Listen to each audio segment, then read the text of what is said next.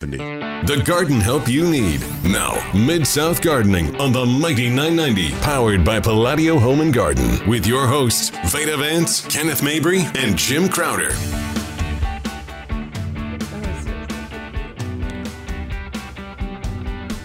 Good morning, gardeners, and welcome to Mid-South Gardening. Glad y'all can join us this morning. I am Veda with Palladio in Memphis. She is, and I'm Kenneth with Dan West Garden Centers. And I'm Jim Crowder, the administrator of our Facebook group, Mid-South Gardening in USDA Zone 6, 7, and 8. And what a fine one it is. In fact, I had a gentleman ask a question the other day on one of the employees answered the phone at work. And I forget exactly what the question was, but he had a picture. And I said, man, tell this gentleman the best thing he can do is post this picture on Mid-South Gardening, the Facebook page. Right. And he will get an answer immediately. And I forget exactly what it was, but I mean, that's the first thing that came to my mind was post a picture on the Facebook page. Good. That works out very well. I don't think I posted anything this week. This is one of those weeks that went fast. Yeah, I don't remember seeing anything from you. No, We but had I a lot sure of was questions this looking. week about blueberries. But, here we all three are, right? Right. Up here in this room Little at the studio. And we're glad that Jim is here with us this morning. Yes, absolutely. Jim, you were saying that This was an some interesting Saturday morning. mornings are more interesting than others. Yeah. Yeah, I'm always here like 30 minutes early. You are. I'm just the way things are. You are. But went out to the car this morning, and I have one of those cars, they call them smart cars, I guess, that, you have to have the fob to do anything. Well, it would unlock the car, but when I reach for the doorknob and it's supposed to unlock itself, it would not. So, anyway, when I got in the car, it said there's no key in the car, and I'm holding it in my hand. So it would not crank. So I thought, well, I'll try to remote start it. Of course, I remote started it, and it did just fine. But then when I tried to do something, it set the alarm off. Oh, no. So I'm waking up the neighbors with the alarm. Finally got the alarm off. Could not get the car cranked. But the alarm's on, but the car's not running. Right. So anyway, Lord. I'm going to take Carol's car, no problem. We've got a 1999 Camry that we inherited from her mom that she just loves to death. Of course, I don't drive it much, and when I get in there, if it's dark inside, I don't know where anything is. Oh, no, it's alien. Yeah. Right. But anyway, I crank the car up, and turn around and check the door, and the door hasn't gone down on the garage, and I knew I pressed the button. So I pressed the button again, and it goes down and stops about 2 feet off the ground and goes back up. So, okay, it's going to be one of those days. I pull back in the driveway, press the button again. Sure enough, goes down, goes right back up. And I go over there, so I manually punch the number in on the little pad. Exactly. Goes down, goes back up. That's what I've created enough disturbance now that Carol's come downstairs. I don't know what's wrong with the door. At 5:30 in the morning, So... I'm trying several times. Nothing happens. So finally, there is a piece of a sweet gum leaf stuck to the bottom of the door. And Carol says, pull that leaf off. And you're like, that's not going to make come any on, difference. Man. Honey. You want to help me Perfect. here? Door went right down. Oh, Lord. Got in the car, hit it this way, and like the first turn I made, spilled my coffee over on the floorboard.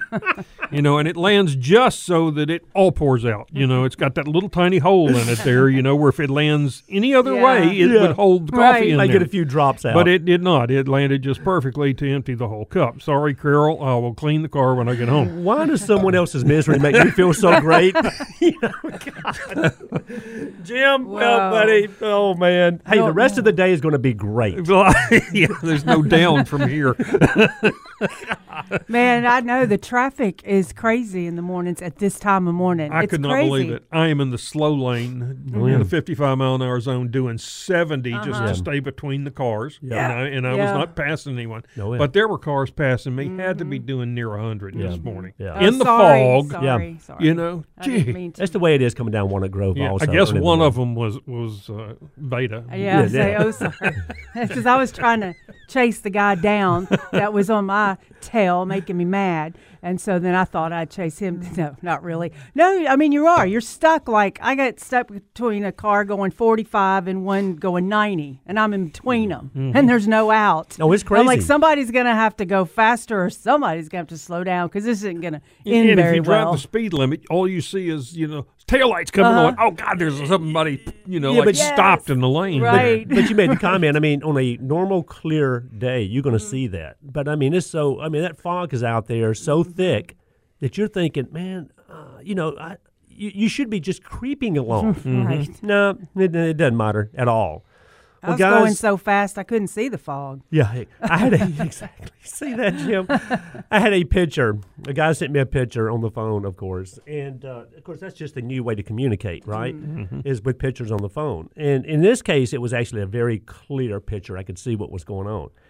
And this gentleman had a beautiful, at one point, youngish Japanese maple, okay, about 6 foot tall, single trunk, and the deer antlers had just rubbed every bit of bark off of this trunk of this tree. Now, remember we talked about this last week, telling him what to do. Well, and no, but this was the bark was completely gone. Yeah, the deer rub. Yeah. and then, like I said, he wanted to know, what should I cover this thing with, and what should I paint on here? I'm like, it's over, Yeah, and I'm bringing this up because I've had somebody else tell me the same thing happened to their tree, and I'm like, I mean, where are these people? Where are the deer? Yeah, And in this case, like I said, it had rubbed the cambium, the bark off all the way around the tree, all the way up the trunk, and there's just absolutely nothing you can do. It's just not going to come back. I mean, there's nothing you can do at this point. Now, like I told him, if there was just some bark left on one side of the trunk of the tree, maybe. Let's see if this thing will come back out and heal over it. But, y'all, I mean, it was a shame. I'm telling you. And this was a prized Japanese maple in a perfect spot, and everything was perfect until, Mr. Deer showed up. So, I don't know. I guess if you live in a rural area, I mean, does it go ahead and make sense to wrap that trunk with some tree wrap or some kind of hardware cloth or something. Yeah, hardware cloth if we got deer in the area. Just to keep that from happening. Because, who would ever think that that's what's going to kill your Japanese maple? Right. Unless you've got yeah, that's the thing. It's almost a given, especially out in the country on new tender things you plant. You do really have to just go ahead and do that preventative. And put that gardener's cloth around it. And you say country. Barrier. This gentleman lives here in the city limits. Yeah, see, that's one that I wouldn't think of. I wouldn't think about it. Me either. Yeah. I mean, who would have thought that a deer is going to go out there and rub the bark completely off of my Japanese maple? And, of course, we all know this thing is going to die. But I was reading last night, what is the deal with these Japanese maples and the deer? And, of course, it makes sense. It says they like young trees with smooth bark, like maples and magnolias and birches, those kind of trees. They just get in there and just rub those little antlers and just – and, they're just doing what they do, but at the same time they are killing some of these trees. And then I said, it made me think like you did, Veda. Yeah, if I live out in the country, and I know there's a lot of deer out there, then, yeah, I'm going to probably do that, protect that tree. But if I'm living somewhere here in the city, and it's a nice, beautiful neighborhood, but evidently there's deer, there's deer out there. There's deer everywhere around here. So it's just, it just makes you think. I mean, the varmints, y'all. I mean, how many times do we say gardening would be easy if it wasn't for the varmints? And we fight them all the time. Chipmunks, squirrels, raccoons, possums, deer, armadillos, and everything in between. And it just, you don't have to live in a rural area to come across these things. To have deer damage? No. I know. Or any of these other kinds of damage. There in Bartlett, one winter, they ate all the buds off my deciduous azaleas, at about 3 feet high. Ooh, painful. So, I mean, there could only have been a deer, Yeah. And there are some as close as like a half a mile. There's a 50-acre park, wooded park there. And that's probably where they're coming from. And I've seen them in there hiking many times. But, yeah, he apparently just was wandering around and found my azalea. And it makes me always think back when I first moved into the house that I'm in now. The neighbor behind me had moved in about the same time. And this is before we even had any fences up around our yards. Every day he would get a wheelbarrow full of corn and push it out there in the backyard and invite this herd of deer to come over there and start munching on this corn. Well, to this day, the ancestors of those deer are still around my house, I'm telling you.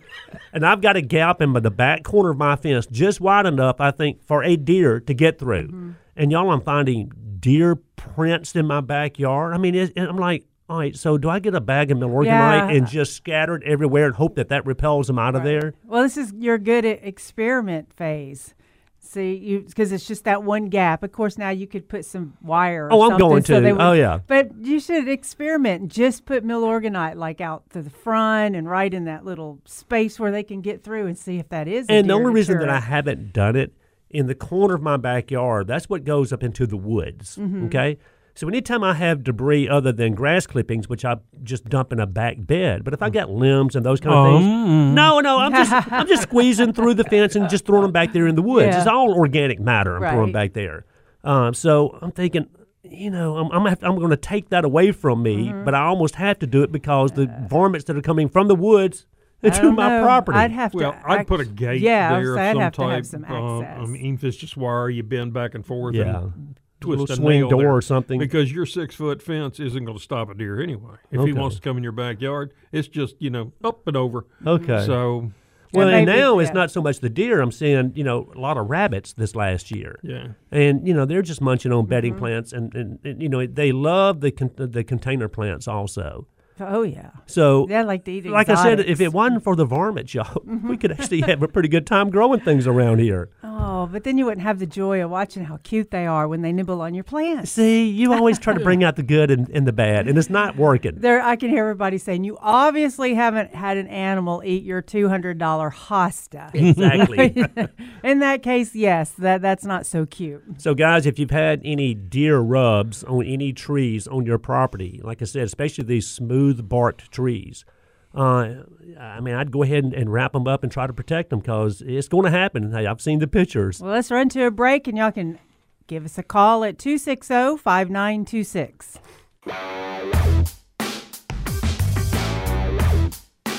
Good morning. Welcome back to Mid-South Gardening. You can stream us online if you can't pick us up well right now.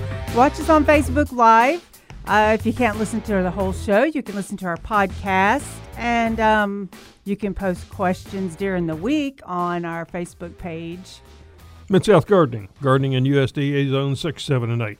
I took that 6, 7, and 8 off for a while, but I put it back on because we're really, although we're based here in Memphis, we have a lot of listeners or a lot of people on the Facebook group that are across the country and even some outside the country. And really, if you live in an area from Baltimore to Dallas and 100 miles either side of a line drawn there, or maybe even 200 miles in some places, we all have zone 6, 7, and 8 plants that are mostly going to survive in there. So the problems are the same, all the way up to even the western coastline up to Oregon. Yes. It's the same. A lot of the same issues. So, I put it back on there. So when people are cruising looking for, gardening groups, that hopefully ours will pop up and people will join in. And we have close to 8,300, something like that, members now. Crazy. We're hitting somewhere around 2,400 a week as far as hits on it, and, people looking at things. So real pleased with the way it's turned out. We had a lot of questions this week on blueberries. Sometime during the show here, we're going to... What have been people asking about blueberries? Well, mostly about, how many do I plant? What kind do I plant? There have, traditionally for years and years, rabbit eyes have been the one that are the best for the South. Now, University of Georgia particularly has done a lot of hybridizing with the southern high bush, which is kind of a misnomer because you think, well, that's taller than the rabbit eye, but it's not. It's actually a smaller plant. High bush is smaller than rabbit eye. So those you don't need. They're self-pollinating. They will have so many more berries if you'll plant at least 2 varieties. But talking about the high bush. The high bush, but you can, like pink lemonade. That's one that came out a number of years ago. That's real popular. Has pink blueberries. I think it's kind of weird. It looks good. They're not as pink. It's like the white redbud. Yeah. Or a yellow purple coneflower. Yeah. But Jim, because normally around here forever in the South, like you said, the rabbit eye varieties were the ones of choice. Right. But you're saying at Georgia, they're doing some research on some hybrid. Yeah, and they're great, particularly if you have a small garden, don't have room but for one. Gotcha. You'll have some good berries, and most of them are fairly hardy. You can grow them in a container. So they're good. Now, with rabbit eyes, you need at least 2 and preferably 3 varieties to get your best pollination. Yeah. And best crops off of them. But if we've got a file on blueberries on the Facebook group that tells you what you need to do and a little bit about each variety. Tiff Blue is probably the one that's most widely grown in the South by commercial growers and that sort of thing. But there are a number of really good varieties. So. Yeah, and besides, they're really nice looking in the fall because you get beautiful fall color from them. So they're like an all-season plant because, they're beautiful. Yeah. They've got nice green, lush foliage in the summertime, and then you're getting the blueberries. And easy to grow. Yeah, they are. We carry the pink lemonade, and it's just always full of blueberries. And typically, where were the high bush being grown? More up north, Yes, and more in Appalachia, and then up north, and then of course a lot of the blueberries or the low bush, which they're practically ground level. They're really small things. But we've got. I was looking here, 20 plus varieties of high bush. That are hybridized that do well in this area, and we've got the ones that are better for southern climates underlined. So you're more likely to find those. Doesn't mean that they all won't, but there are some that just tolerate our heat a little bit better. And the biggest thing with blueberries, like you just said, Jim, they can take the heat. They need more sun than shade. They need that acidic soil, and normally it's always better to plant more than one. Now. When you say plant more than one, let's just say if you've got Tiff Blue, for example, which is being grown all around the Mid-South, you don't want 2 Tiff Blue. No. You want like a Tiff Blue and a Climax or a Tiff Blue and Premier, something that's going to pollinate back and forth, not 2 of the same variety. Right. Yeah, and go ahead. And the most important thing about blueberries is getting your pH down low where it needs to be. For good production, around 5 is excellent. It'll go 4.5 without any issue. So it needs much more acidic soil than we have here to get your best production. So. And do you like incorporating just regular sulfur? Do you like aluminum sulfate or any of those that's going to bring that pH down? I typically use aluminum sulfate because I keep it on hand for my hydrangeas. Right. Okay, to make them bluer. But Either one. It doesn't matter. Yeah. It's just the important thing is that you do it, and get it on down. I had a friend that did a lot of blueberries in the whiskey barrels. That's it, the half-cut whiskey barrels. Yeah. And she just used potting soil, compost, Hollytone. Yeah, that's what she used.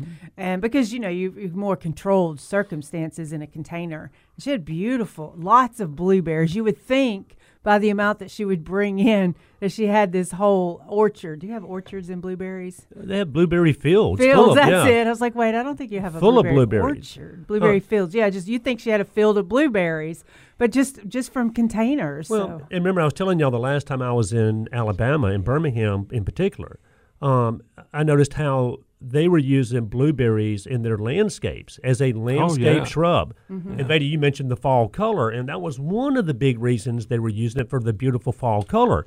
Not as an ornamental for blueberries, but I'm telling you, as an ornamental because of the way the bush was so pretty. And it just kind of blew me away that these were blueberries that they were using as a small hedge. Yeah.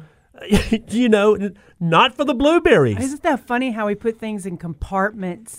This is a edible plant, so it can't go in my landscape. But now we're starting to mix things up. I was thinking, okay, you could, even if you're on a patio, you can have, or a larger patio, or you can do like the blueberries in containers, have great results. The creeping fig, the nary fig, and or even the Little Miss Piggy. Thank you, Little Miss. Yeah, those you can do in containers. Or Little Miss Figgy in this case. Thank you. I was like, I don't know anymore. And then the Malabar spinach we talked about last week. So you can grow that also, because that's all vertical, upright, and those are different things besides just having peppers and tomatoes on your patio. We can start expanding, so you don't have to just have this big yard full of areas to plant all this stuff. Just do a few containers of things. And Jim, you were mentioning, the pH and as far as being acidic for blueberries. What is the typical pH here in the Mid-South? I mean, is it around 6? Yeah, that would be a good average. Yeah. If you get out into areas that have been farmland for 100 years or more, out in Cordova, most of those we'll see up in the 6.5 range. Yeah. Typically, our just plain unimproved clay soil here runs about 5.5. But you still, even 5 is better than 5.5. Even though 5.5 is going to be acceptable, you want to get around 5 pH. For the blueberries? For blueberries, yeah. The more acidic you can get it down to about 4.5, the better your production's going to be. Hey, is there a certain type of sulfur or fertilizer I should not use in a container that would... I remember back in the day there were some things that you could not use in a container. Fertilizers there are a lot of fertilizers that tell you on the container not to use them in containers, and that's because in the process of making fertilizer, there are a couple of ways you can do it. The one that costs you the most money, you can use things like Osmocote and that sort of thing. But inexpensively made fertilizers will create a lot of soluble salts when you start watering. So you'll get these white discharges. You'll get white around the edge of the pot, around the soil line. All of that is caused from salt, and that can cause serious damage to your plant. And we'll talk a little bit more about that when we come back. You're listening to KWAM, AM 990 and 107.9.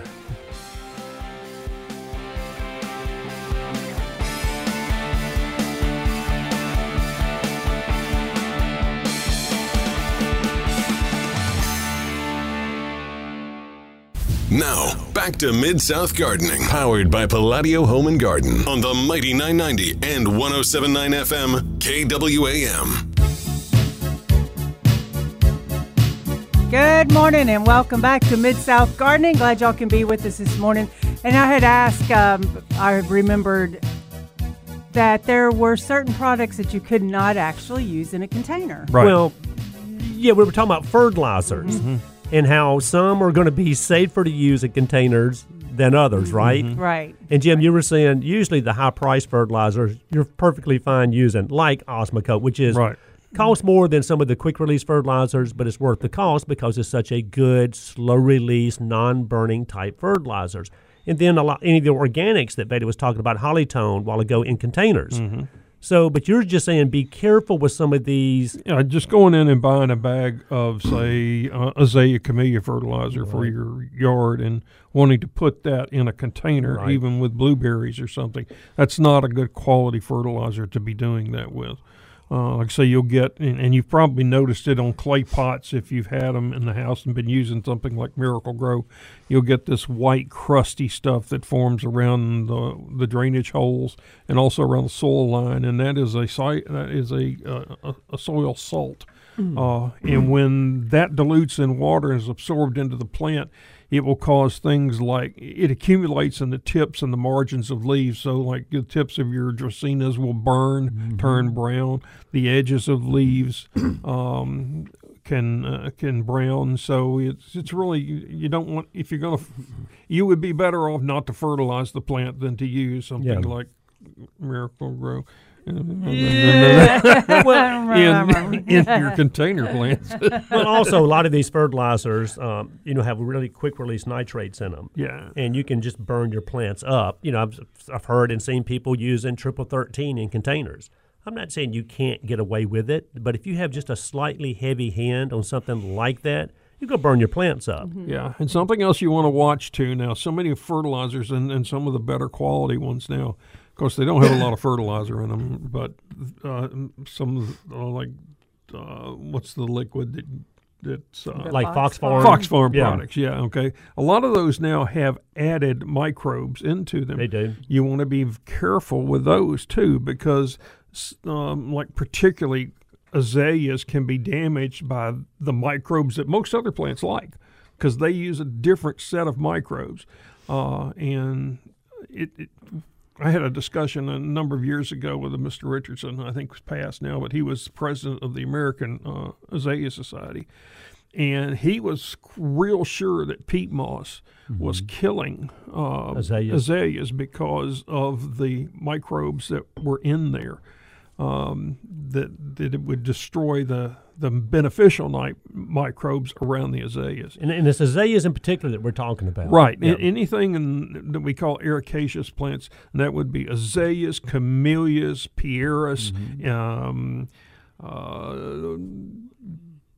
blueberries, those things type like of things, that. You want to be very careful about which microbes that you add around them. And usually if you'll read the label, kind of important, read the label, and it will tell you not to use them around certain plants. Isn't that crazy, though? You would think that any microbe in the soil would be a good microbe around any plant, good for any root structure. Right. But it's just a few of these plants we're talking about that have a different enzyme or whatever it is that they rely on, and it's the good microbes that are good for 99% of the plants can be detrimental for these plants. Well, that's like every plant needs mycorrhizae, but not everyone does. I found out every plant that there's a few that doesn't require to have that soil web going on to feed, and you would think that can't be possible. Just like you said, it can't be possible, but that beneficial microorganisms for everything is great, except for that 99.9, that 1% doesn't like it. Yeah, there are a number of plants that can create their own or don't need the relationship to break down nitrogen. They have their own ability to reduce it, regular nitrogen, to nitrates or nitrites into a workable form right. that they can take into the it's like some barberries will actually raise their pH to get it the soil to where they want it to be. It's amazing. It just goes, man, the more you know, the more you don't know. I mean, it's like you're almost afraid to give answers anymore. I spend most of the week sitting in my recliner and reading. Doing a little something. But like this week, there was a real interesting article about fire ants. What they found is that the venom is actually used by the ants as an antibiotic. The biggest danger inside of an ant hill are bacteria that can destroy the ants. So they actually feed the venom to the larvae, other adults, and it works as an antibiotic to prevent bacteria from infecting the fire ant mound. So, I mean, it has another purpose other than just making you hurt like heck. Yeah. Isn't that crazy? It is. Golly, like Veda said, the more you know about nature, man, the more you don't know about it. Well, it sure makes me think, how are we even making plants live? I mean, the things that we do. Well, and I've always said, most plants will survive despite us. Yeah. Regardless of what we do to them. But most good soils are chock full of mycorrhiza already, which is a beneficial fungi that's in there, and it has a symbiotic relationship, like Jim said, with the root system of plants that we put down, okay? And adding more mycorrhiza is usually not a bad thing at all. In fact, 99% of the time it's a good thing.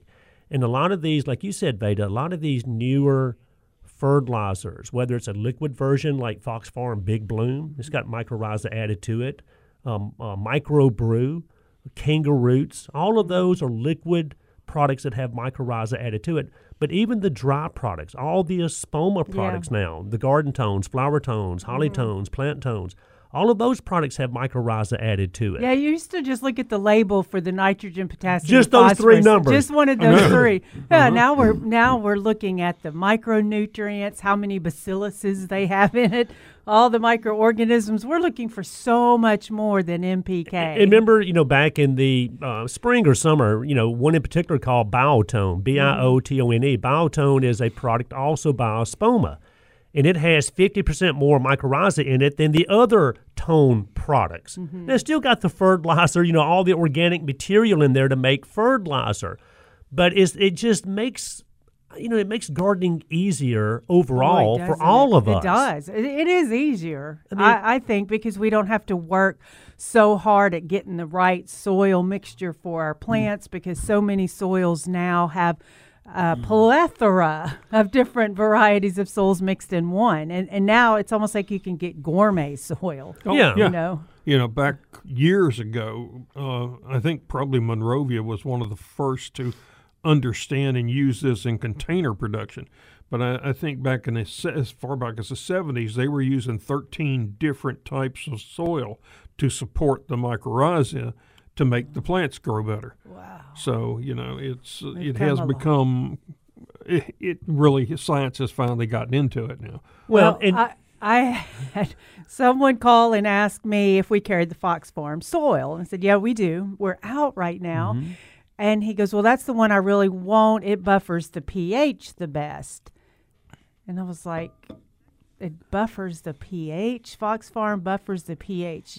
I was like, oh, we'll try Dan West, because I know they carry it too. And so he hangs up and I'm going, buffers the pH. Who needs that? And I said, I bet you they're growing. Yes, they are. Yes.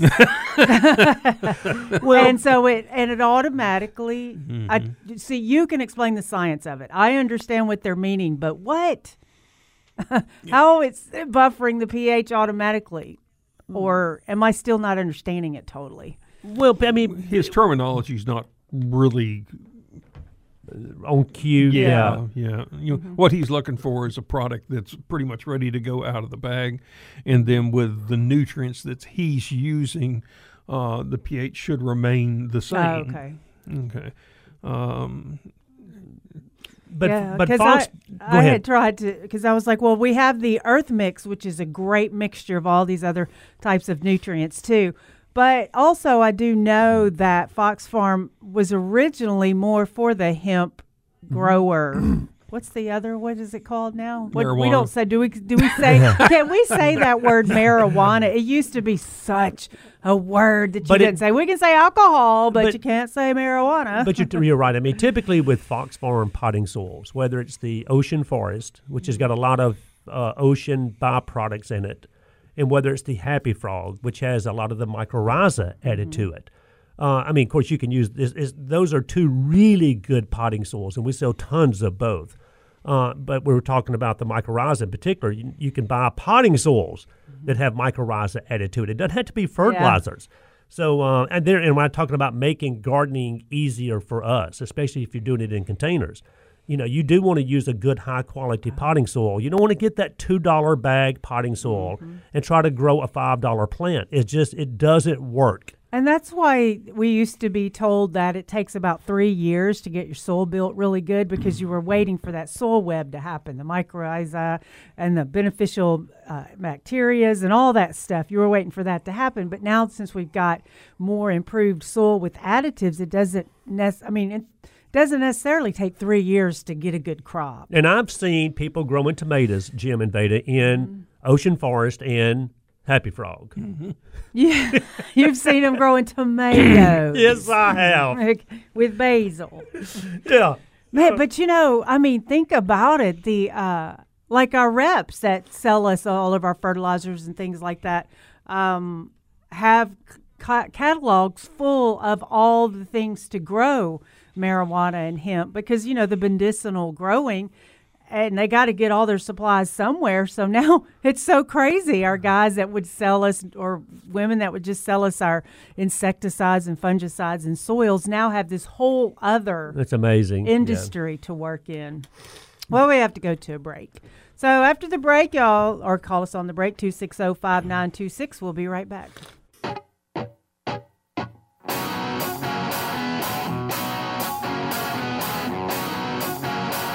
Good morning and welcome back to Mid-South Gardening. Glad y'all can be with us. Got all kinds of wonderful topics going on this morning. But if you want to give us a call, 260-5926, 260-5926. And, of course, you can go to the Mighty 990 Facebook page, Mid-South Gardening.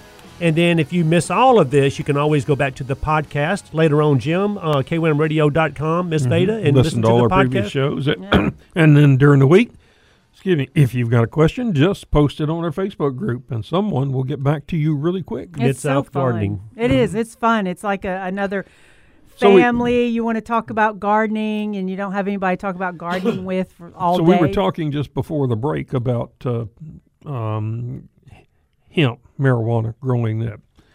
So the question I have to my fellows here is, does marijuana help pain? And I'm like, absolutely, positively. Okay, we have one yes. I mean, I guess it would. I mean, I don't don't know enough understand about it, how but I think people- if you cannabis would Love that he said, I don't know enough about it. No, I don't that's just really. cover his ass. But yeah, I mean, but you know, people have taken it for medicinal reasons. So Yes. I'm gonna say yes. Okay. Well, the truth of it is that it doesn't. Okay. There were 2 recent studies done, and these studies looked at the results from like 20 different studies done before them and analyzed them. Looked at ones that were double blind, where neither the doctors or the No one patients knew. knew what they were getting, versus a placebo, and those where the doctors actually did know, Yeah. but the patients didn't. And there was absolutely no difference in the results. Placebos were just as effective against perceived pain as marijuana was. So it was a mental thing. It's pretty much a mental thing. You think that you're getting pain relief, and therefore you do. So, but That is see, like, amazing. I watch terminally ill people smoke it and be able to function much Now, better. it does help your mood. It helps you relax. Okay, Yeah. there are a number of medicinal benefits from it. Now, I'm not Yeah. saying that it's not. Okay, but people who think that they're They're going to taking be it- pain free that's a whole nother thing. Yeah, Yeah, I see, I a can't lot of it agree has with to, that. well, I understand that. Yeah, but I mean that's right. what That's the science science says. behind it, but Yeah, That is amazing. that if you think you're taking it with a placebo, you're just as likely to have pain relief as you are if you're taking it with whatever it is, THC in it. Or Well, so whatever. I guess, and because there again, I don't know enough about it, but I know for medicinal reasons, I guess, are they not giving that to people for pain, or are they doing it for other reasons? so like I'm saying, like you if said, You- for the you know, mood. yeah, because like I can't sleep at night, and you can't take. Say you can't sleep at night, and you can't take medicines, but you smoke that, and then all the pain goes away, and you fall asleep immediately. But Yeah. if I was happy, I would have stayed up being happy. Yeah. But no, Yeah. I don't know. I don't know because placebos my, don't work. My daughter on me. works in a cancer clinic. In there, some of the compounds that are in it are used for their cancer patients, but it's more to help them relax. Right. Apparently, there's some benefit with other drugs. So, but it's anyway. But the mind is able to do a lot that we don't and even that's know. the important thing. So, yes. it could be cycling through that way. That's so true. I mean, that's the whole big positive thing about thinking positive. Our brain's a muscle. We just got to exercise the right parts of Well, it. and we'll get off this kick here in a second, but also, talking to some of the sellers of Marijuana? gardening, of gardening. I thought you were about to just. Of gardening material. Even a couple of years ago when the hemp industry was so big, everybody and their mother was getting into growing that on a large scale. And then, of course, there's always going to be a downside or a downturn, if you will. And most of those people are no longer doing it. Now, I'm sure there's still some big farms out there where they've kind of all gotten together. And like anything else, there's going to be, some of these bigger farms that will win out, if you will. But I remember, again, talking to a salesman a couple of years ago, they were sending literally truckloads of material up to these hemp farms. Mm-hmm. And I mean, 18-wheeler truckloads full of material to grow this stuff. And I was just kind of like scratching my head at that time, like there's no way this many people can be growing this stuff and all of them survive. Oh, all the industry, Right.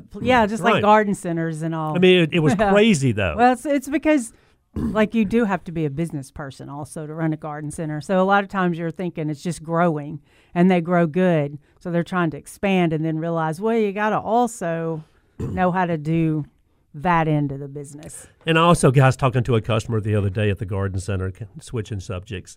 We've all, it seems like every house at some point that you live in is going to have this same scenario. You've got a side yard, okay? And the side yard is, you got the side of the house, you got this little stretch of grass, and then you got a fence. And there's just, depending on which way everything's positioned, no sun getting into this little side area at all. Oh, that space. Space, yeah. And I was talking to a lady in this also, these people were living in a zero lot line. So the houses were even closer together and the fences were even closer to the house. So there was this little 6-foot wide strip area between the house and the fence, okay? And she had some pavers, of course, going right down the center of this area. And she's been trying to grow things on either side of the pavers. She's tried ferns and she's tried ground covers and she's tried everything under the sun, but it's a really shaded environment. And I was like, well, there's a lot of these ground covers like, Pachysandra and the ferns should have worked. She's like, I'm telling you, I've tried it all. I really take care of the plants and nothing works. So then it got my head, I was scratching my head thinking sometimes maybe you just need to bite the bullet and put some edging down on either side of these stepping stones and put gravel or put pine straw or something instead of just trying to go with the live plant, because in this case, she's like, no one ever goes over there. Oh, shoot. We've got a path there because that goes out of a gate just in case you ever had to go over there. Yeah. But I'm just thinking, don't fight it. I like all real natural stuff. I like plants better than I like rocks. But in this case, I said, you might just get those two little strips defined on either side of this walkway, because nothing's growing back there anyway. And, they tried grass initially before they even put the pavers down.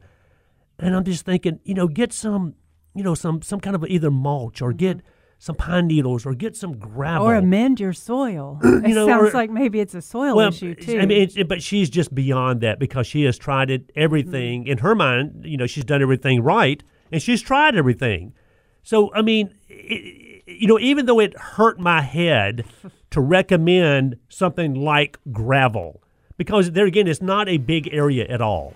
I'm just thinking sometimes, guys, these natural products are better than trying to grow something alive if it doesn't want to grow there. And if you're not on that side anyway. Yep. We'll be right back for another hour. 260-5926. You're listening to 990 AM News Talk Radio 107.9.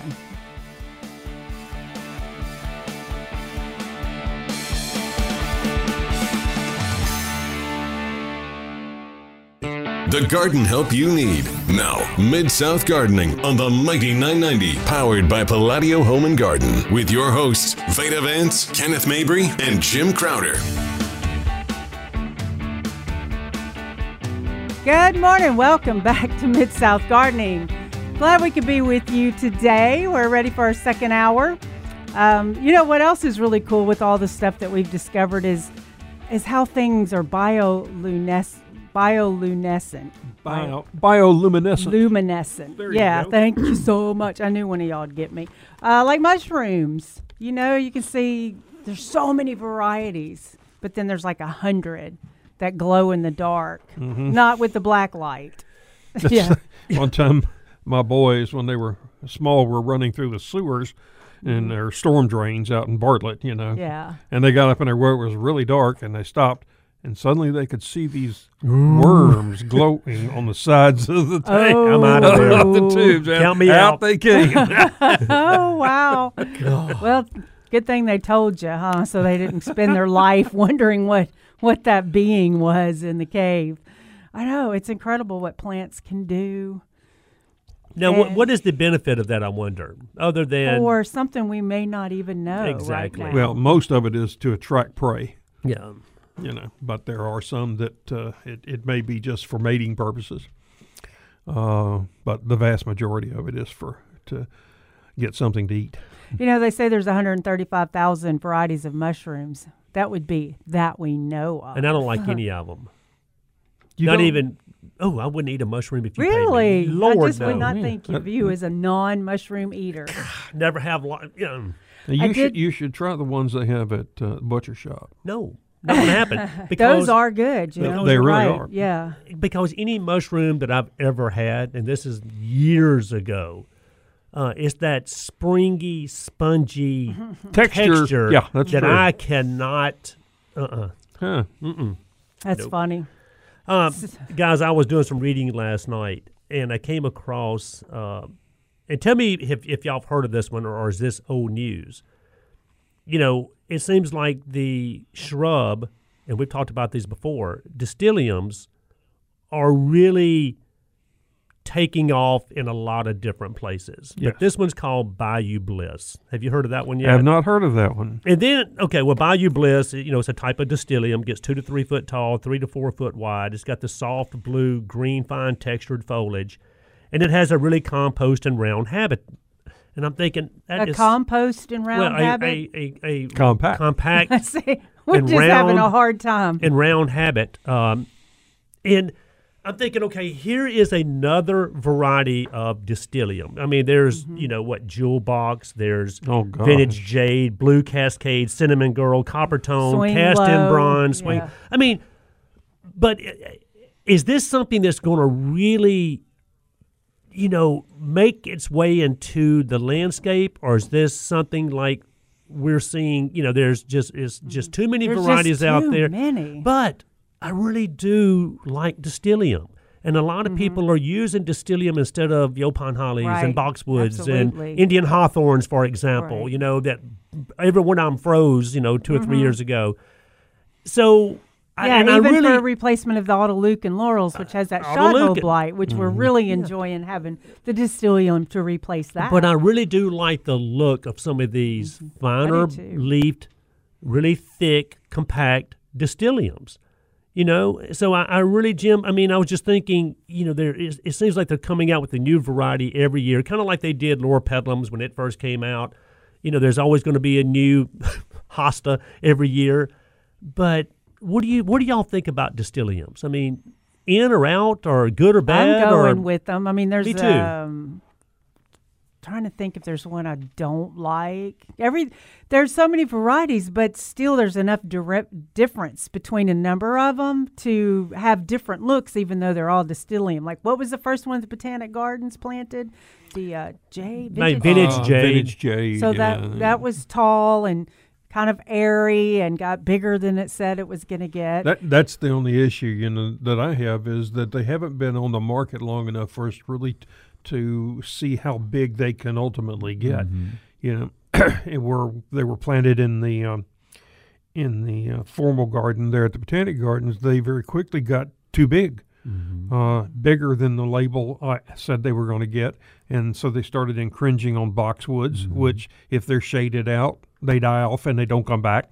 So I think if they're used properly, I think they're good. I like the tall, upright, narrow ones to replace Fatinias and some of the hollies, like the that we've Linebacker done. and the Copper Tone Yeah. and some of those. I think right. those are good because you don't have to do anything to them. Just let them grow. They're narrow and they grow right up.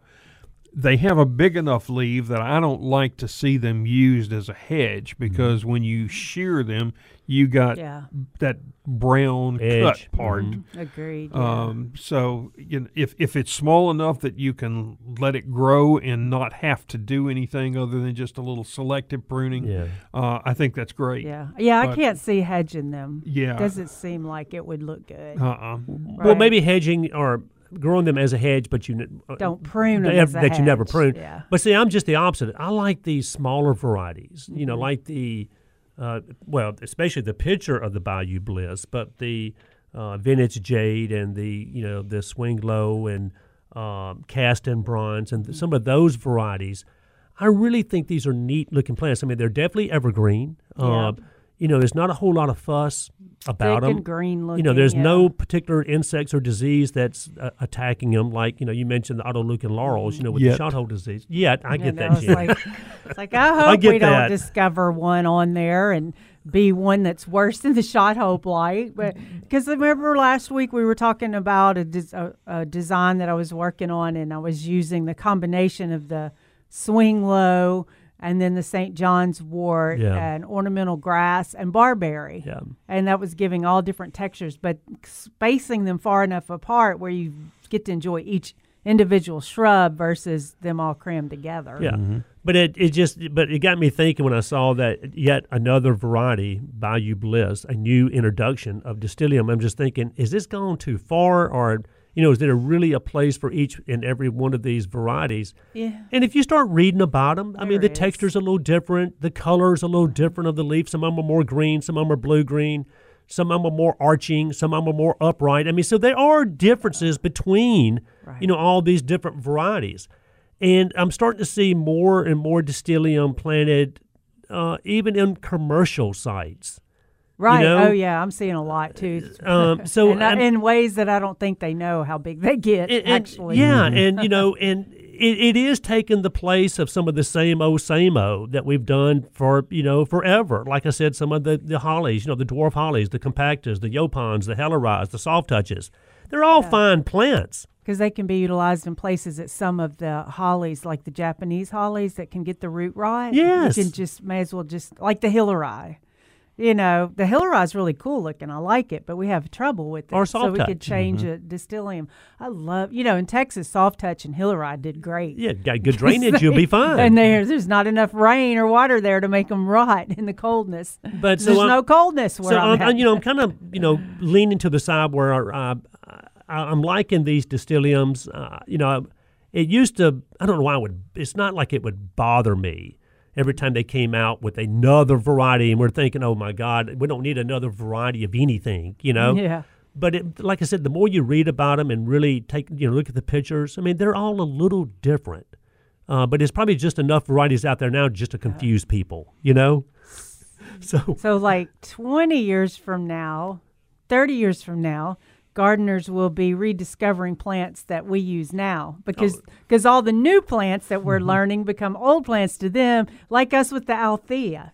Althea was a forever ago plant, and now all of a sudden it's the rage. But before we're like, I don't want to plant Althea. And remember They're everywhere. a couple months ago I was telling you about a new Althea that's more columnar.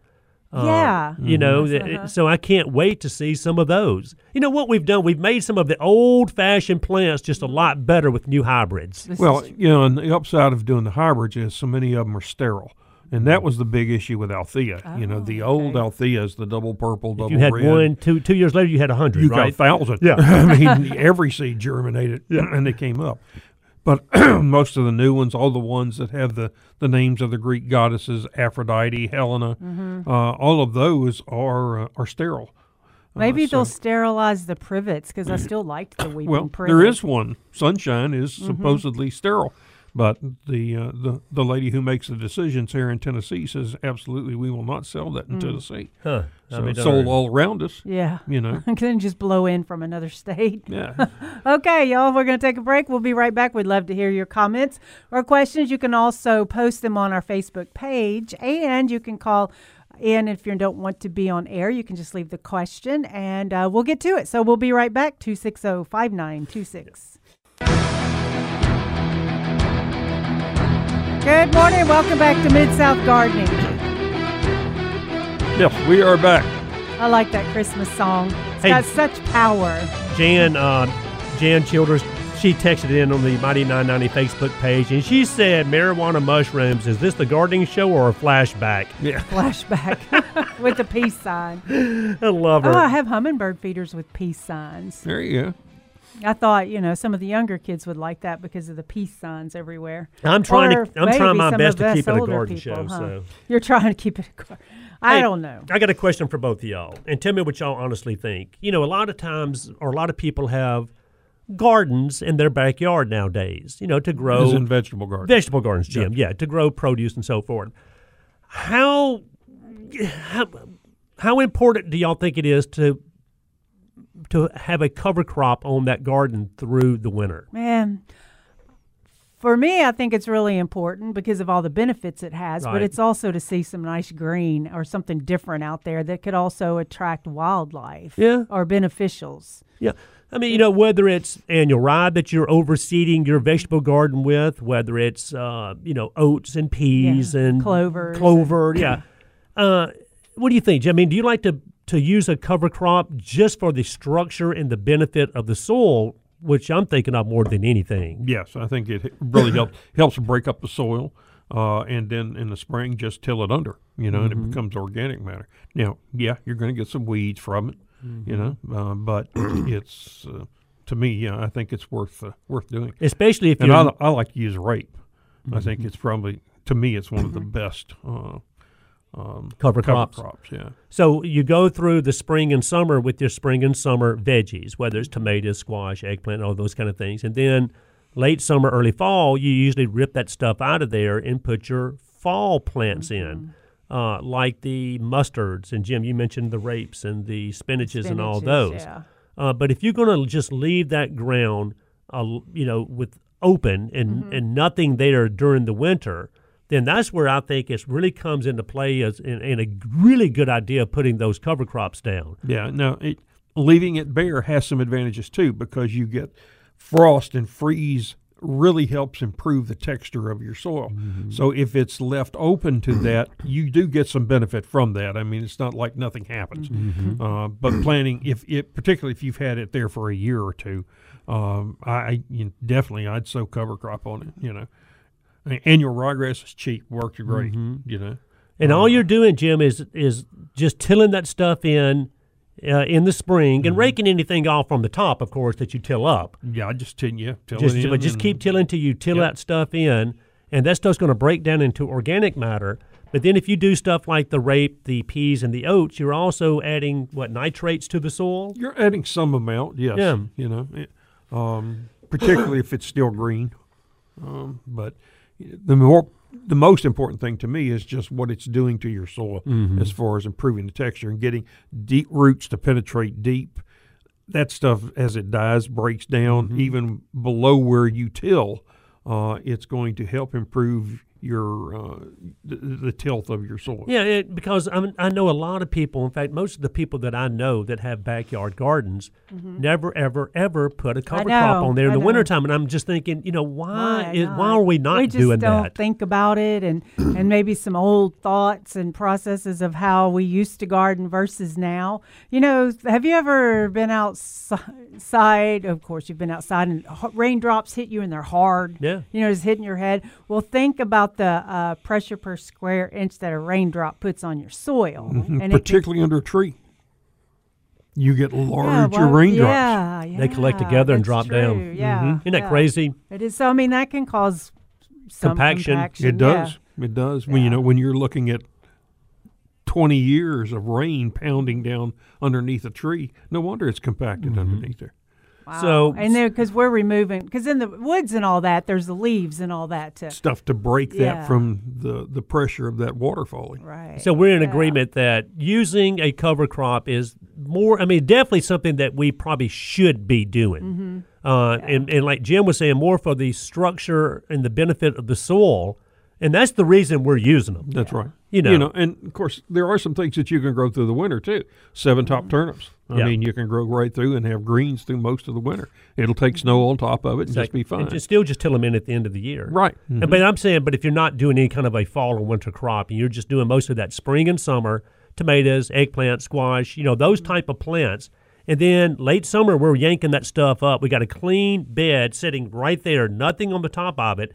Now, I'm not saying you got to go out there and put a cover crop on it and till it in the next year, but I'm just thinking the benefits are greater if you do use a cover crop than if you just leave that ground just laying there.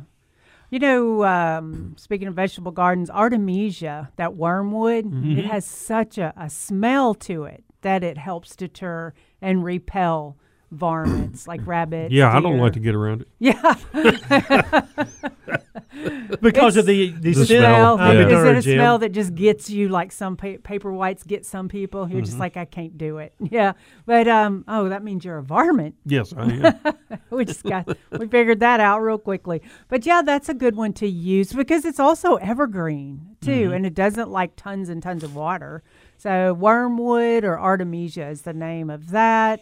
You can definitely find it in the spring and the summer, sometimes in the fall. You can find it, but that's a good one to work in your vegetable gardens. Just as a border repellent or repellent, yeah.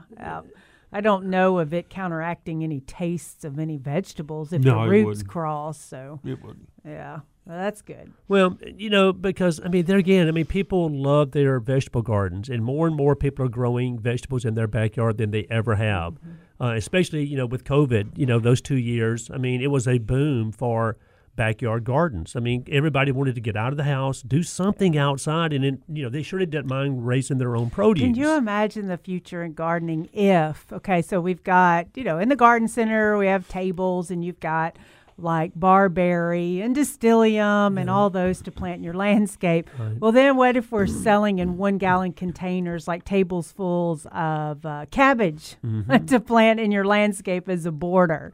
Instead of, because so many people are switching over to vegetables and all. I don't think it's going to work like that. Seeds are much easier, but we could. Like now we're selling blueberries as fall shrubs because of the fall color and the fig trees for the figs, but also because some are dwarf or the really cool looking leaves. Yeah, and people, like I said, they grow figs a lot of times just as an ornamental tree. I've seen figs growing on the corner of houses, like the brown turkey and the celeste, the ones that get fairly big. But I've also seen the little Miss Figgy, like you talked about, growing in containers as an ornamental. And I've seen germander being used as a border herb. Or I like garden. to use just leaf lettuce for a border. Yeah. Things like oak leaf, some of the colored lettuces, they're really pretty just used as a little border. That's like true. monkey grass. And then that Swiss Harvest chard. off of them all year. That bright light Swiss chard. Yes. Gorgeous look. Do you know, I don't know if I ever told y'all this. I can't believe I saw this. It was like I was in a Jurassic Park world. But there was this lady's house that we were working at, and she had raised beds about a couple of feet, and we planted 2 Swiss chards. Or no, we didn't. She had planted 2 Swiss chards, and they grew to be 5 feet tall. Never seen them that big. Because all it was on an irrigation. I don't know how it happened, because actually in the back were arborvitae, but the arborvitae hadn't been planted there a long time. But it seems like it would be so much water for the Swiss chard, it seems like the arborvitae would have rotted, but it was just a season. But how did it get so big? Well, you got perfect soil, 5 perfect drainage. feet. Can it get that? I know it was Swiss chard. You can't mistake it. It was the bright lights, which looks so pretty. It is with pretty. The fall colors the sun shining through it. Took some pictures of it yesterday. It was pretty. Well, and Jim made the comment, of even seeing lettuce sometimes grown as a border. To me, it looks so alien when we're seeing something out of place. Yeah. And to me, that looks so out of place, when we start putting edibles in with our ornamental beds. And maybe, we should just change our way of thinking from time to time. Yeah, that's the thing. Well, we're getting different priorities in our gardening or in our, different priorities. Now it's more edibles, more things that we can eat versus just ornamentals because it's going to be much cheaper. And then, this is just a teaser for next week, but I was doing a little reading last night on some of the newer pests that we're finding here we're finding here in Tennessee. And we'll talk about this next week, and I haven't done enough research yet, but there's the one that caught my eye more than anything was one called the kudzu bug. And I'm thinking, finally we got a bug that loves kudzu. Maybe it will just rid the Mississippi trees down there out of kudzu, and that's not going to happen. But it might rid the farmers of soybeans. But it's some of these new invasive pests that they have already found a lot of these in Tennessee. They're sure finding a lot of these around the state of Tennessee, and we all know what that means. If it's in Mississippi, Louisiana, Carolinas, Kentucky, Arkansas, we're usually going to get it also. But we'll talk about some of these, maybe some of these new threats when it comes to pests, which every one of these, of course, are, not native insects. They're all imported insects. So I don't know. It seems like every year there's something, and for example, Japanese beetles. We didn't used to have to fight Japanese beetles like we do now, and even a couple years ago. The crepe myrtle bark scale, on and on. Okay, we're going to run to a break. We'll be right back after all these messages.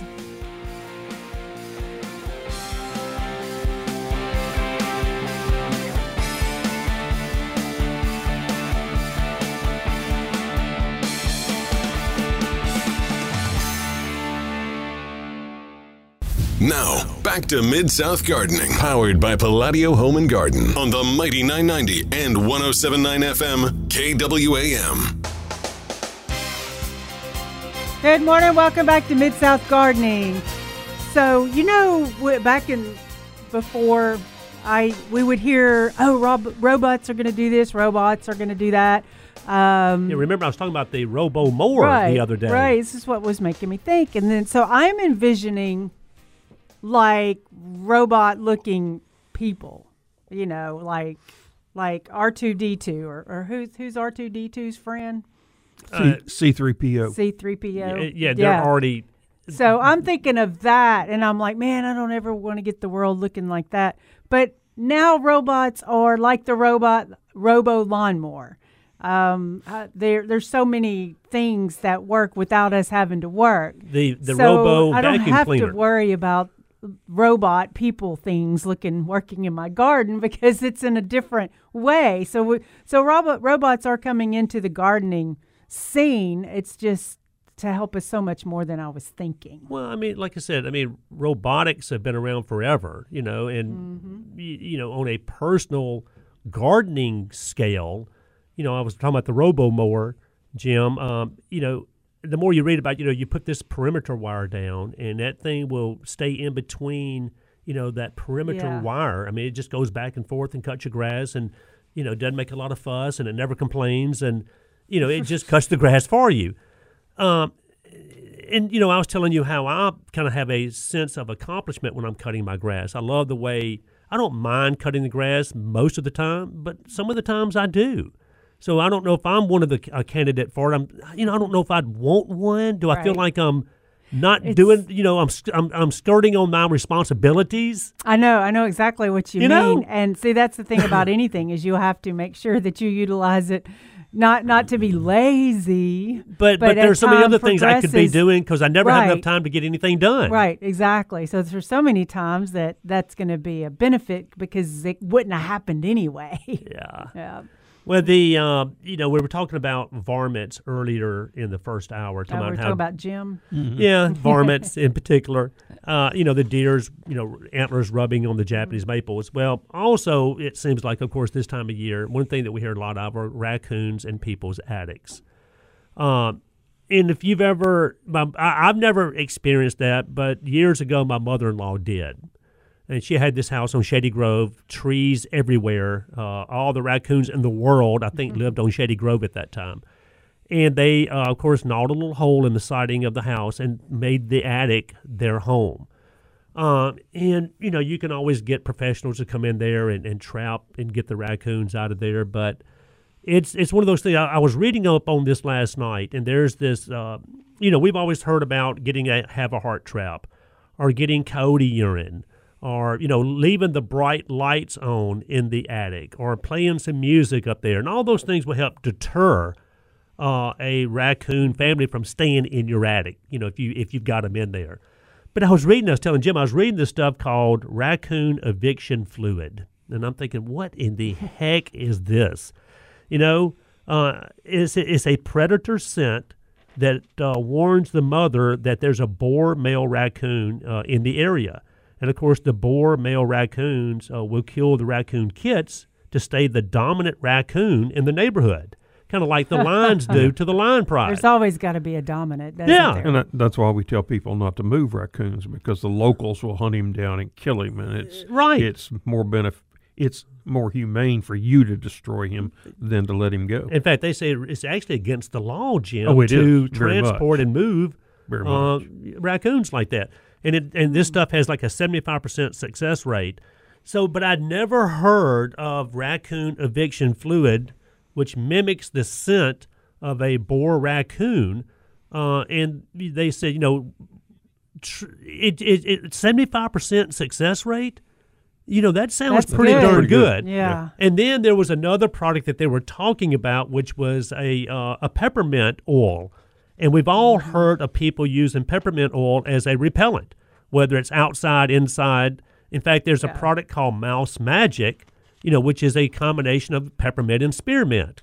Mouse Magic, you can buy in these little packs. You can throw them up under your bed. You can throw them in your cabin. You can throw them in the old car that you're not driving right now to keep, rats and mice out of there. But it's nothing more than peppermint and spearmint. Oh, isn't that crazy? It was like in the early mid-'90s that I had an uncle that worked at Texas A&M, and he worked on the project on the peppermint oil. Right. But at this time, it was a peppermint oil and a few other oils on I don't know what it was, but you plug it into the wall and it repels. And it could be, insect lemon, inside. And we're just citronella, like, what? spearmint, all those oils. But peppermint and spearmint in particular really act really good as rodent repellents. Awesome. And like I said, even under the name of Mouse Magic. And then the raccoon eviction fluid, makes me think of like also the Shakeaway products, which is granulated urine, whether it's the coyote urine, the fox urine. In fact, there's one that's got both coyote and fox urine in it, Jim. And a lot of people use those products as repellents, but there's so many repellents out there, even the Bonide Repel-Zol, that I guess if you do the research and you try to figure out which repellent is the best, you can actually get rid of these things without having to trap them. Mm-hmm. Hey, the coyote urine and all of that, is that what it's taken the properties and they've synthetically recreated it? I mean, well, I guess there's this big place where coyotes go and urinate, and then they get the big bin I've of tried it. to envision that in my mind, and I have just trouble. don't go any farther. I know, same here. I just stop when I think those say 100% natural on them. It don't does, they? Yeah. But it's granulated urine from some of these predators, and of course, if they smell the predator, if they think a predator's in the area, whether it's a rabbit, a squirrel, raccoon, whatever, they generally leave that area. And we sell tons of it during the growing season for mostly people to use outside. But outside, right? Yeah, and yes, I mean, it has a slight odor to us, especially the first day you put it out. But after that, we don't really smell it, but the critters out there can. But the peppermint and the spearmint, in particular, especially for some of these smaller rodents, whether it's mice and rats and so forth, it has a very pleasant smell, if you will, but it's still doing the job as a nice repellent. And like I said, it made me think of that product that we sell called Mouse Magic that comes in the packs. It's nothing more than spearmint and peppermint. So I do remember when that first came out and you were telling me the ingredients. Yeah. Thinking, so, okay. Guys, I mean, there again, I know there's, I don't mind so much the varmints being outside. I can almost manage that. But it's when the varmints manage to get inside our house, then it's even more problematic. Yeah, I had raccoons rip holes in my roof a number of times. See, there you go. Yeah, they. In fact, when I bought the house, there was on the outside of the top there was wire across it, and I was standing there with my neighbor one day. I said, "I wonder what that wire's up there." And the guy said, "Well, he had a heck of a time with raccoons getting in there." Well, what happens is once a female gets in there and she urinates in that area, they're all attracted to that again. Any of her offspring will recognize that, and they'll try to return to that area. So and pretty much until you clear all of her ancestors, you're going to have an issue. So you need to clean your attic really good, use things to eliminate the smells, because this is the time all of our critters are trying to hibernate somewhere. And that's why I was bringing this up, because they're trying to get into the houses now. And like squirrels, they'll run across your tree limbs and jump on the roof, and there you go. Hey, so like at Palladio, there's a lot of times that we get antiques or old things in. And this was a bird feeder that was made out of copper and real thick. And it had plexiglass in front of the feeder parts for the birds, and that was really thick. So we were taking apart, and we took the top off, because it's one you take the top off and then you can run it down the pole. You can see where a squirrel had just devoured and eaten and pulled and eaten and pulled on that plexiglass to get into the bird seed.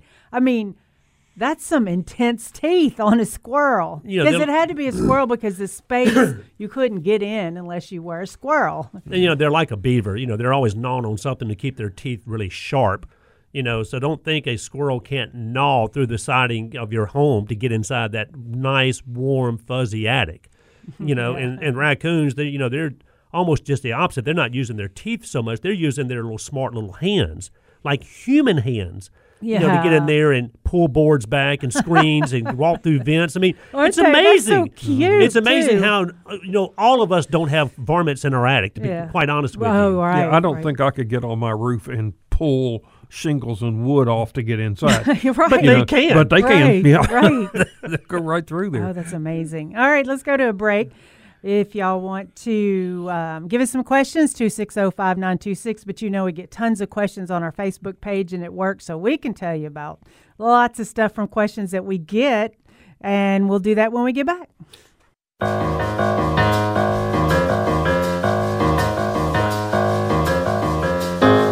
Good morning and welcome back.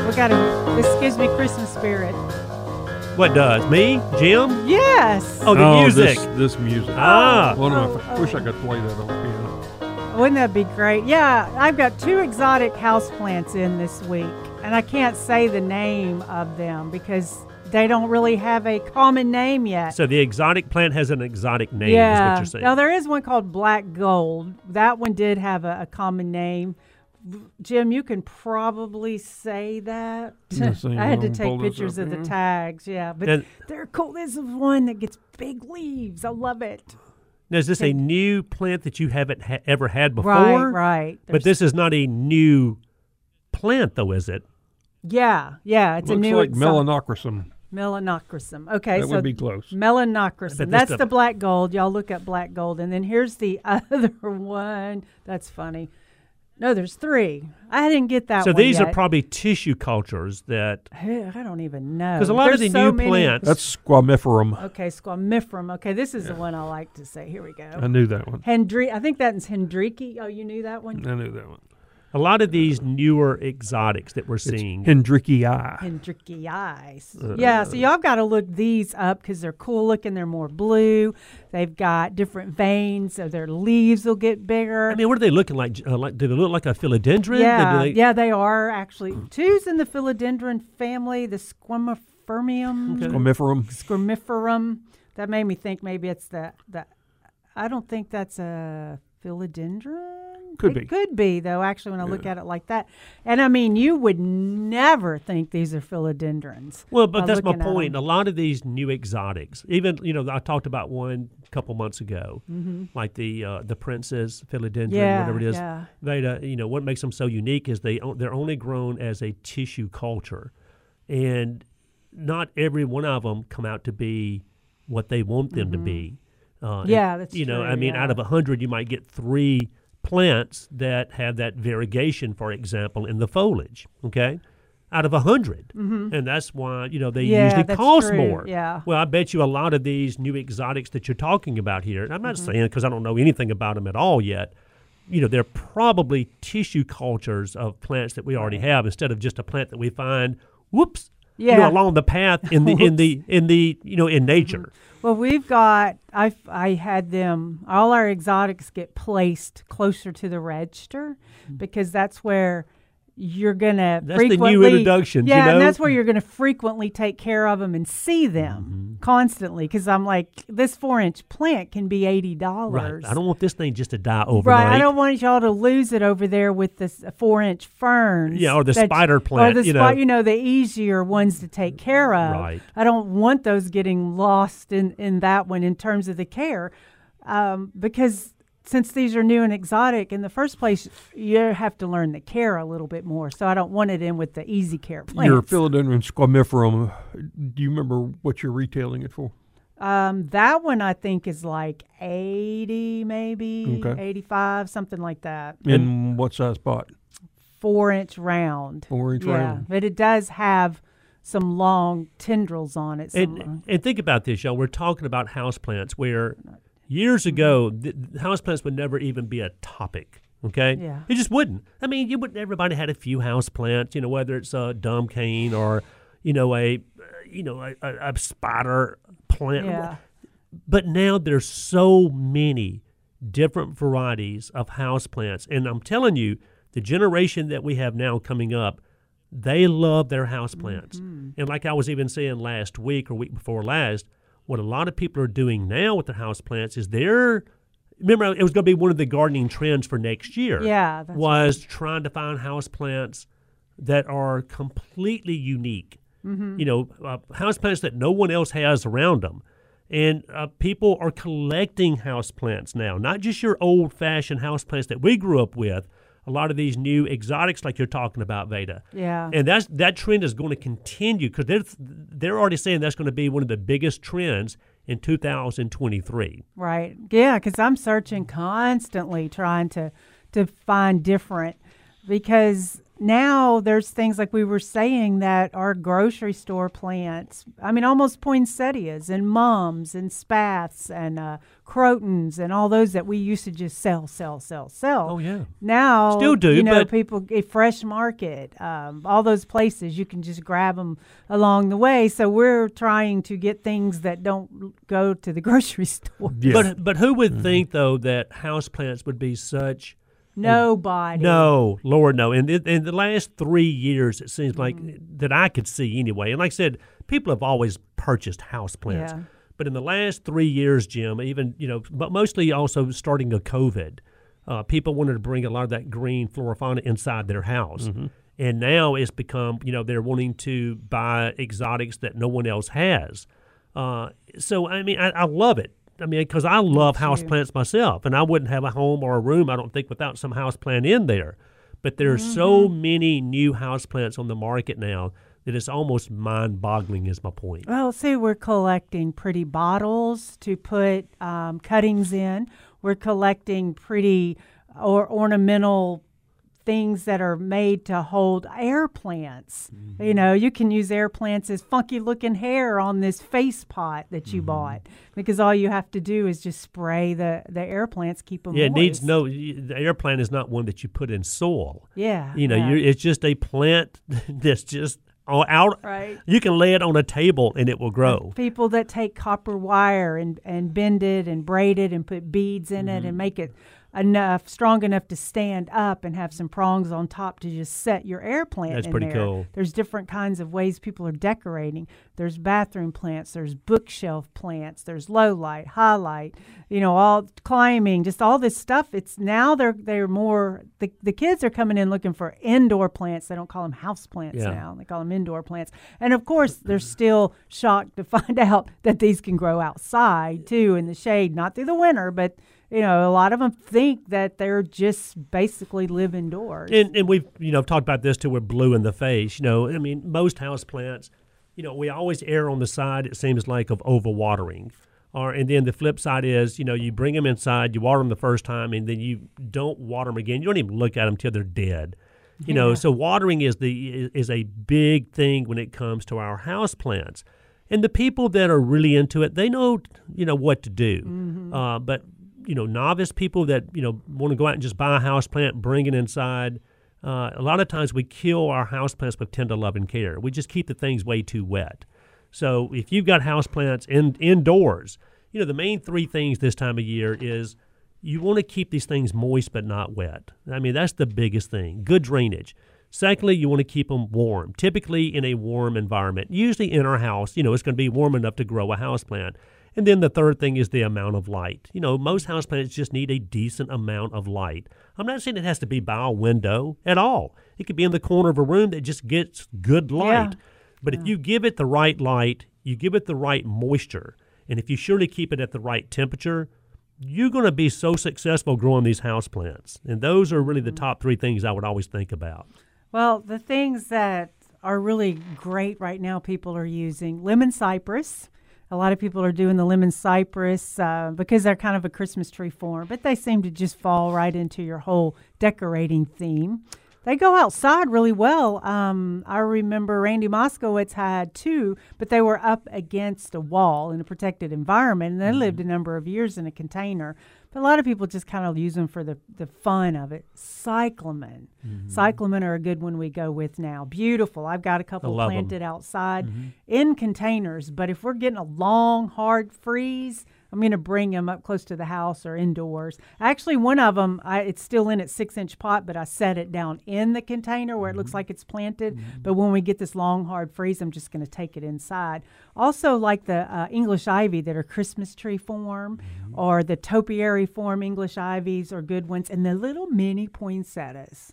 The mini poinsettias are still adorable. I got to go with that. And now all these cool-looking Saginella mosses, the frosty fern moss, so many things that we can create beautiful, different color textures of houseplants. I have to agree. And we'll be back for our third hour, 260-5926.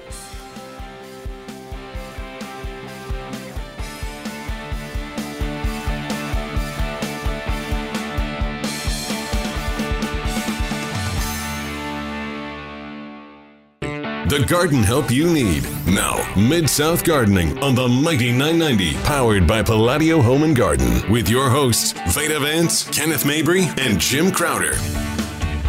Good morning, gardeners, and welcome back to Mid-South Garden. We're starting on our third hour. You can always talk about gardening. That's one thing that's one language most people can talk about anywhere. It's like, They've grown something. You're right. I'm at, of course, Danwest Garden Centers, and we're, just still neck deep in Christmas. Christmas trees and poinsettias and everything Christmas related. Yeah. And it's just refreshing when somebody comes in and says, "Hey, can I get a bag of potting soil?" I'm like, "Oh, yes. Where have you been? All day." I know somebody says, no, I don't want poinsettias and amaryllis bulbs and paper whites. I'm landscaping." I'm like, yes, let's head out there. Because, there's so many fall color beautiful things now, like the barberries. How many new barberries are? Yeah. This is a thing that I'm glad there's new of, is barberries. And Lee, hang on just a second. From Collierville, we got a question from Lee. But if you want to give us a call this morning, 260-5926, 260-5926. And, of course, go to the Mighty 990 Facebook page, and you can shoot us a text and ask a question there. And then, like we always say, you can always go to kwmradio.com, streaming live all the time, and listen to podcasts anytime you want. Oh, okay. Let's go to Lee from Collierville. Good morning, Lee. Thanks for the call. How can we help you today? Good morning. Thank you for taking my call. Absolutely. I have been wanting to call in, and I just haven't had a chance, but I have Green Mountain boxwood shrubs, and they are in the beds, the entire front of our home, and I know that they must have been here at least 7 years because we moved here in 2016. So I believe they were maybe planted in 2015. And for years they looked beautiful, a deep green color. And then last year I noticed, and I don't remember if it was after the winter months, I can't remember, but they started to lose that deep green color. It was a slow thing at first, and it was only a few of the shrubs that were affected. And actually, some of the leaves almost were like a burnt orange color or like a reddish color. And now they are, some of them are shedding their leaves. They're like a tan color, a little dry looking tan, but for the most part, they're still green, but just a really muted shade of green, and that's really all that I can explain. Yeah. No, that's some good explaining there. Thank you. Man, it does sound like a soil issue. One of the things I would check to see if there's any mulch that has accumulated or leaves in the crotch of the plant. Make sure the mulch is not touching the trunk at all. Boxwoods get a disease that usually starts in the crotch there, and if you pull the stuff out, you may even see little pink pustules down in there. And it's going to take a good fungicide to spray on them.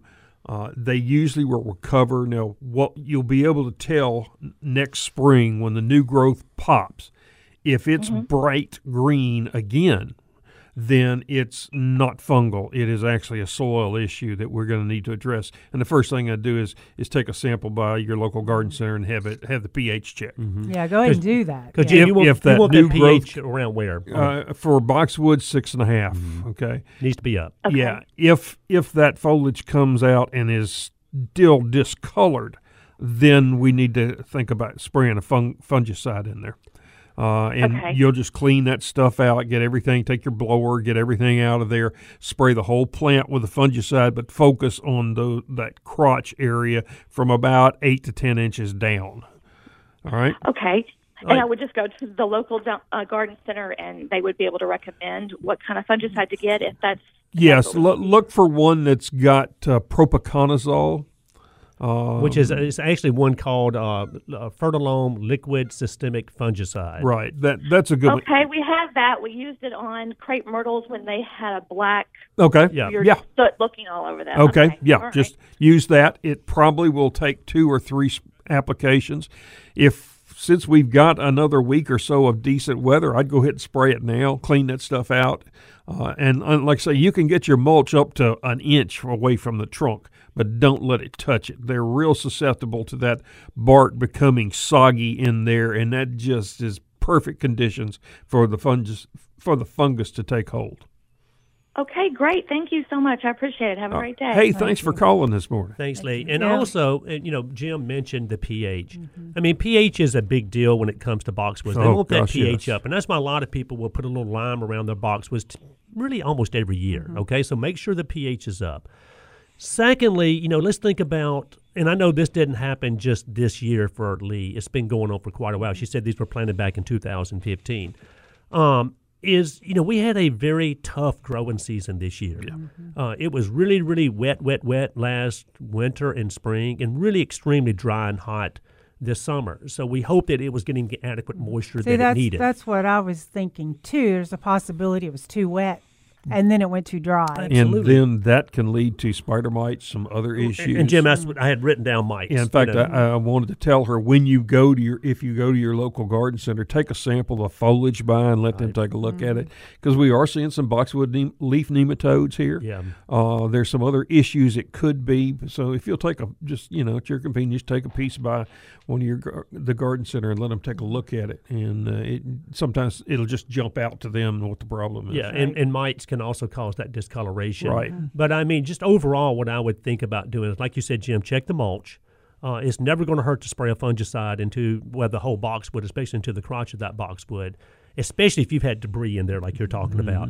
But come, early March, mid-March, I'd definitely go out there. I'd put some lime around it. I'd put a heavy dose of milorganite around it. You might sprinkle just a little Epsom salts around it, which is the magnesium sulfate. That helps encourage green chlorophyll production.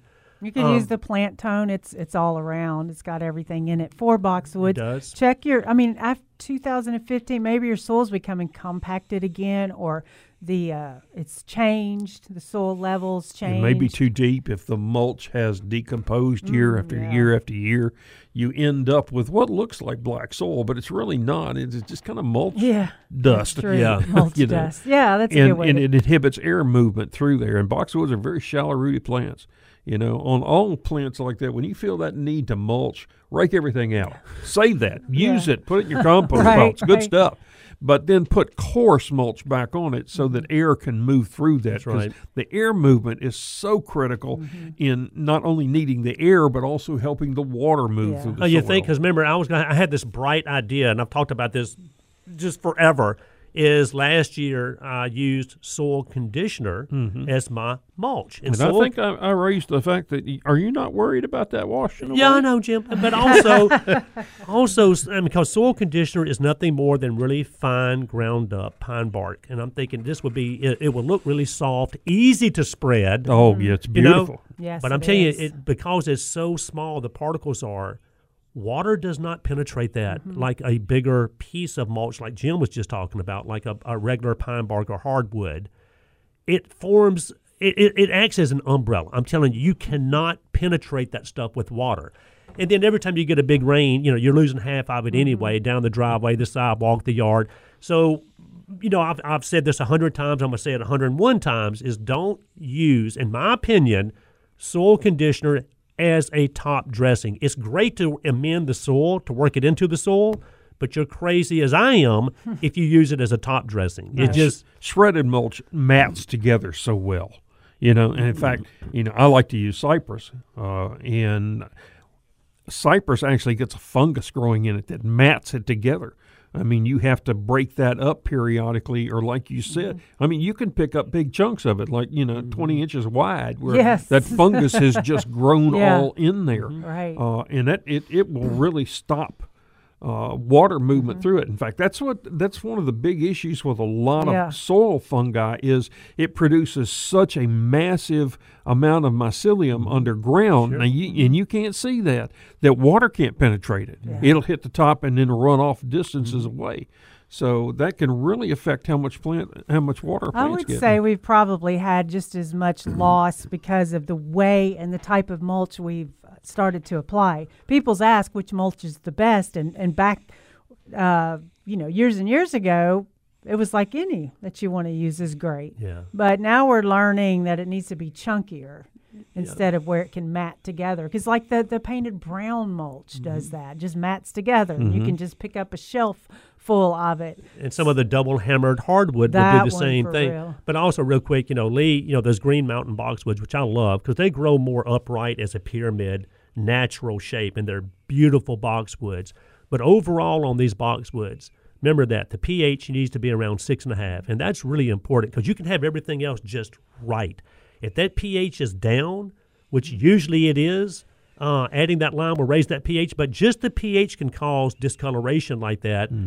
Bring a sample into the garden center because we also see natural bronzing this time of year. That's right, and that's why I say if it greens out in the spring, it's just winter bronzing. Exactly. Yeah. All right, let's run to a break, and you can call us 260-5926 or post question on Facebook Live. We'll be right back.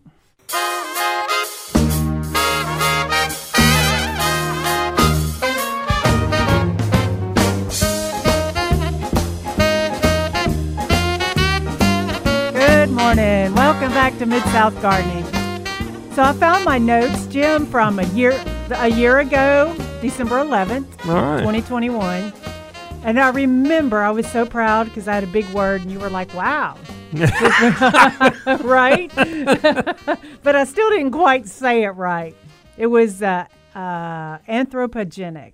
Anthropogenic. That sounds good to me. Yeah, which meant chiefly of environmental pollution and pollutants originating in human activity.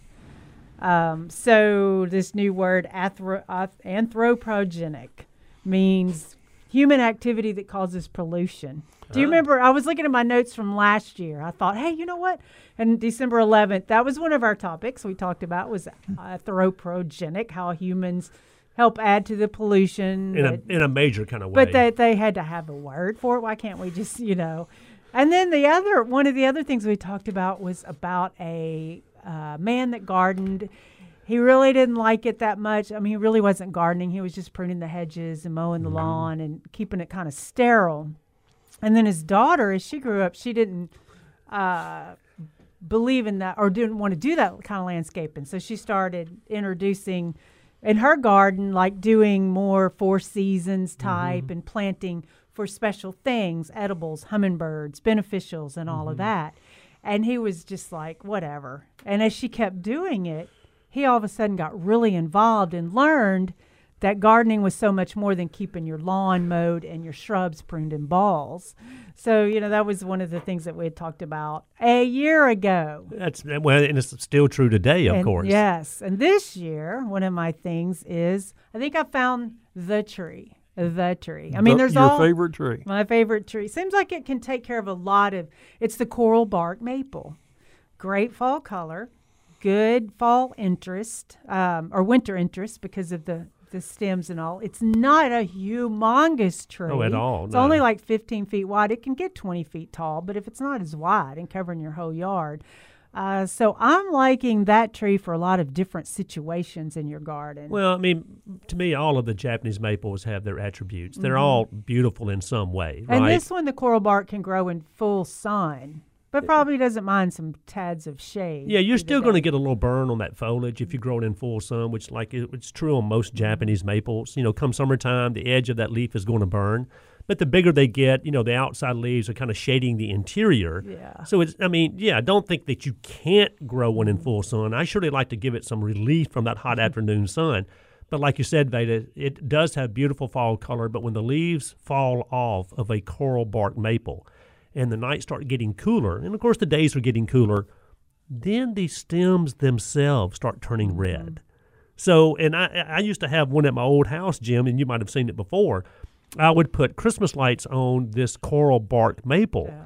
And at night, you know, you had the Christmas lights that were on, but you had this red illumination coming from the tree itself. So, yeah, I have to agree with you. It's a great-looking Japanese maple. And the bloodgood, too, that can grow in full sun. Yeah, most all Japanese maples, other than the like butterfly that has the white and pink variegation, most all of them can grow in full sun. Can grow. I But should say, the more sun they get, the more sunburn, sun scalds you're going to get on the foliage. Okay, and it's just because they would prefer to be in St. Louis. Yeah. In Northwood. Yep. Okay. You know, Right, but they right. will grow here. yeah, because that would be pretty intense on a coral bark if that was the only tree you planted in your entire yard. That would definitely be some sun scorching going on. So I'm liking the coral bark a lot, but then I'm going with the fringe tree. I like that too. Fringe tree, is that bigger than a coral bark? I think it would get. It could be ultimately, yes. I mean, and the fringe trees are beautiful. It's really one of these overlooked trees or underplanted trees. It has that beautiful white bloom in the summer. It's not a massive tree by any means. You know, it gets, 15 foot tall and 15, 12 foot wide. But it's the summer bloom that are so beautiful on them. So it's to me, it's still an ornamental type tree. And then I had somebody coming in looking for trees, and they were really frustrated and couldn't understand why the ginkgo leaf was like that, and that it's probably's got an issue because the ginkgo leaf looks like that. What do you mean? Looks like It's The not unusual like shape. the of unusual course, shape. yeah. And like that's They call it cuneiform or something. fishtail, Yeah, that's a better word. fan even. But I mean, they're so pretty. Everybody, I mean, you've got ginkgo fossils and you've got ginkgo plates. You know that. Yeah, the one ginkgo time the leaf- ginkgos actually grew here. well, but you can still grow ginkgos. No, here. I mean at one time they were native. Oh, here. Yeah. okay. Yeah. But you got to go back a few million years. Yeah, Right. which is not too. Yeah, too we do long. find Yeah, right. fossils of them here in this area. But a ginkgo, and we've said this 1,000 times. If you've never seen, a yellow buttercup-looking foliage from a ginkgo tree in the fall, you haven't seen anything. I mean, it's the purest yellow leaf that you'll ever find in the fall, and that's coming from these ginkgos. Now, they're fairly slow-growing, which is an attribute to a lot of people. But sometimes you don't want a really fast-growing I tree. mean, for a shade tree, you're 25 years away from shade. Yes, you are. It grows like a stick figure. Yeah. Just like me, it grew up and then it grew out. So, but it doesn't create any shade until you're 20 or 25. But it's a beautiful Now, tree. there are a few new hybrids that twig up a little earlier, but still, they're not. They're more for color. Yeah. And just that phenomenal fall color And- than they are for shade. And I still like, just not the Japanese maples. I mean, I love all of those, but also just your regular Yeah, maples. October glory. And the yeah. red Oh, yeah. sunset and the blaze and blaze Blaze, improved. I mean, yeah. all of those maples. And the reason I love them so much is they are actually fast-growing trees. So it's not going to take you forever to get a decent-looking sized tree. And then, of course, the fall color on these maples. I mean, I don't know of any maple that doesn't have, well, maybe a silver maple. I'd stay away from it. I would. But other than a silver maple, man, you can never go wrong with maples. No. There's just not a bad thing to say about them. Which is the weeping red bud. I like that. That can be a small ornamental, obviously. The weeping pussy willow is so pretty right now. I'm liking that. That's a good gift. That one and the weeping red bud. What's another one? I My think those are favorite the- weeper is the red jade crabapple. Yeah. Ooh, I bet that is pretty. It's gorgeous. Has beautiful white flowers. Has a tiny little crabapple on it that's red, and and so you've got some interest all the way through the summer Yeah. with those, and it's just stunning when it's in bloom. I don't see that available. Well, I don't buy from a big tree person farm. You might find those at Greenleaf from time to time. But I wonder why the crab apples are just underplanted I know, there 'cause they're again. I mean, because beautiful. it seems like years ago, maybe 20 years ago, you'd see a lot more crab apples out there than you do now. yeah, I mean they're great pollinators for apple trees if you're going to do that. They're I guess primarily because they get some leaf spot diseases. Yeah. You know, they are a fruit tree, so Yeah. they require some maintenance Yeah. here. But they're to me, crab apples are just stunning. There's some purple leaf varieties. They're a lot less trouble than purple leaf plums. Oh yeah. So there's some good ones. And I see the most beautiful purple leaf plums planted in areas. Oh, yeah. that I know gets no care, but they're working. Mm-hmm. But then there's other places where you're like, oh, why? And then, of course, the oak trees. I mean, yes, Memphis is, in Shelby County as a whole, is full of oak trees. But if you think about it, oak trees are really great trees. They actually grow a lot faster than we think they do. They're not going to get to be 80 foot tall and 60 foot wide overnight. Right. I was going to say, a lot of people think that because there's upright oaks, they're not all going to be 60 feet wide. Right. Yeah. One of my favorite is a very narrow one called the English upright oak. Has that rounded leaf like a white oak. Like Columnar. a telephone pole straight up. Just remarkable. And there again, to me, that's one of a underplanted Yeah. tree. A lot of times you see them, Jim, growing on commercial sites. But I mean, those vertical type trees, I love the look of that. Yeah, a lot of people don't plant trees. They don't think their yard's big enough. But majority of the yards are. I mean, even zero lot lines, you can get a tree on there, at least one. And this is tree planting time, y'all, if you want to. So many cities and counties now are gearing those regulations towards those columnar trees because they're finally realizing that if you're going to put one in, what they call the hell strip between the street and the walkway. It's under a power line. Yes, it is. Which I got to go back and cut. So. Or you got to have somebody come in there and cut it for you, like MLG&W, and they're going to hack that thing to death. Right. So they're finally learning not to plant things that interfere like that. Well, like Playhouse on the Square, or is that the one, or that new place they built down there? There's the hornbeam. Yeah, because there's that hornbeam that's thin, and then there's the isn't there a liquid lumbar? That's the black gum. Yeah, no, the sweet gum. The Sweet gum. Yeah, Yeah. that's polymer. Yeah, there's that, and then I think it's the oak tree you talked about. You like? Yeah, the English I see oak. those. So I'm seeing those a lot planted in the Midtown area, which is fantastic. And we'll be right back after this break.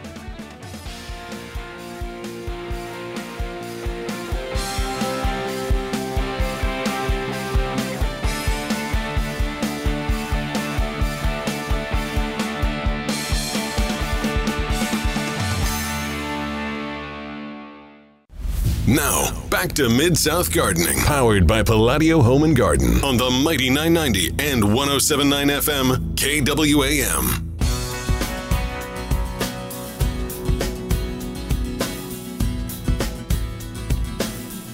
Good morning. Welcome back to Mid-South Gardening. If you want to give us a call this morning, 260-5926, 260-5926, and of course you can go to the Mighty 990 Facebook page, Mid-South Gardening.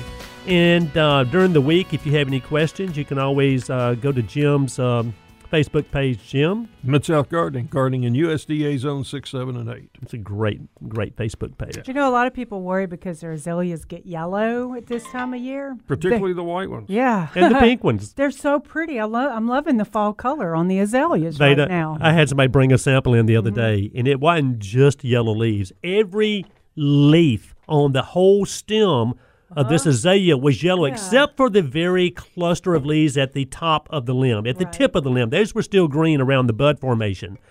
And that's what I told this gentleman. I said, there's absolutely nothing wrong with these azaleas. Some years we see it more than others. And this year, man, we're seeing a lot of yellow leaves and a lot of leaf drop in azaleas. Even though they're evergreens, still shed, some years more than others. Right. But I like that fall color. So this is such a good year for fall color, and I was thinking it wasn't going to be. Yeah, but now One a of lot the of best ones I can remember. A lot of this, though, on the azaleas could be from, stress, the heat growing stress, season Yeah. that we had. Which made pretty fall color. That's there you go. crazy. But we were talking about trees a while ago, Veda. A good time of year to prune trees is late fall through early spring. And the reasons, you have less stress on the tree, of course. The wounds, they say, will heal better. The pests and diseases aren't as active, of course, this time of year. And during the dormant season, you also have the absence of the leaves, so you can see in the tree and see what needs to be pruned out. True. So, we get questions all the time, when's the best time to prune, my trees? And you see people pruning trees year round. I mean, you do.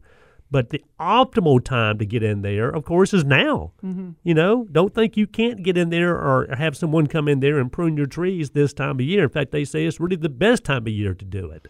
So prune trees now. And if you do it yourself, even if you're cutting off some of these big limbs carefully, the right way, the first thing the homeowner wants to do is grab a can of paint and paint over that wound.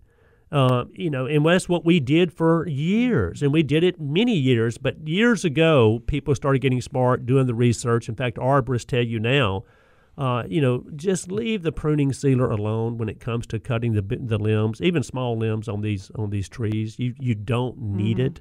It's going to callus over just fine. Yeah, and don't prune your limbs like flush with no. anything. That's why I said doing it the right way. Right, yeah. So don't prune flush. To the trunk of the tree. Yeah. What's the angle you want to do on where the water can just run off of the prune instead of having it?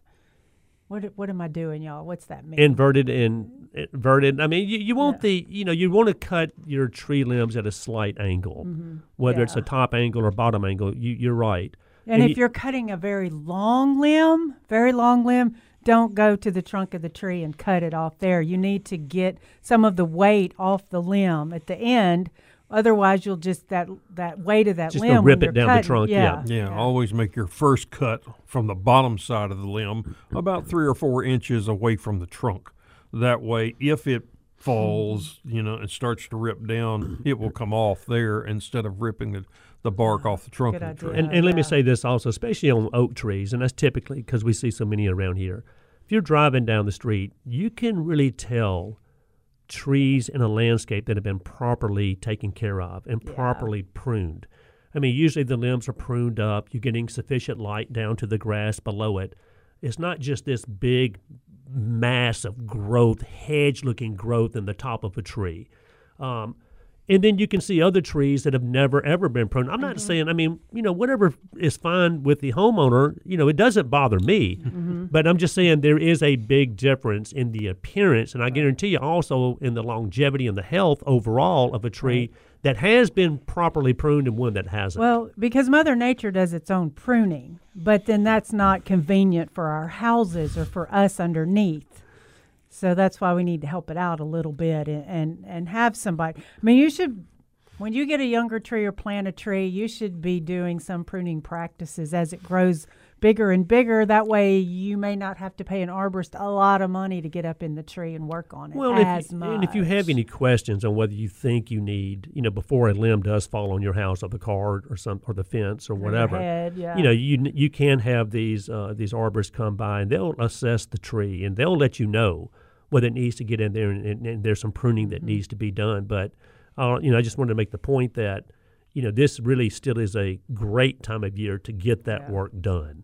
I raised out in the country, running in the woods all the time, being out in nature all the time. Never had a tree limb fall on me. Even a little one, got hit in the head with none of that until. Oh, we got to look for another explanation. Right.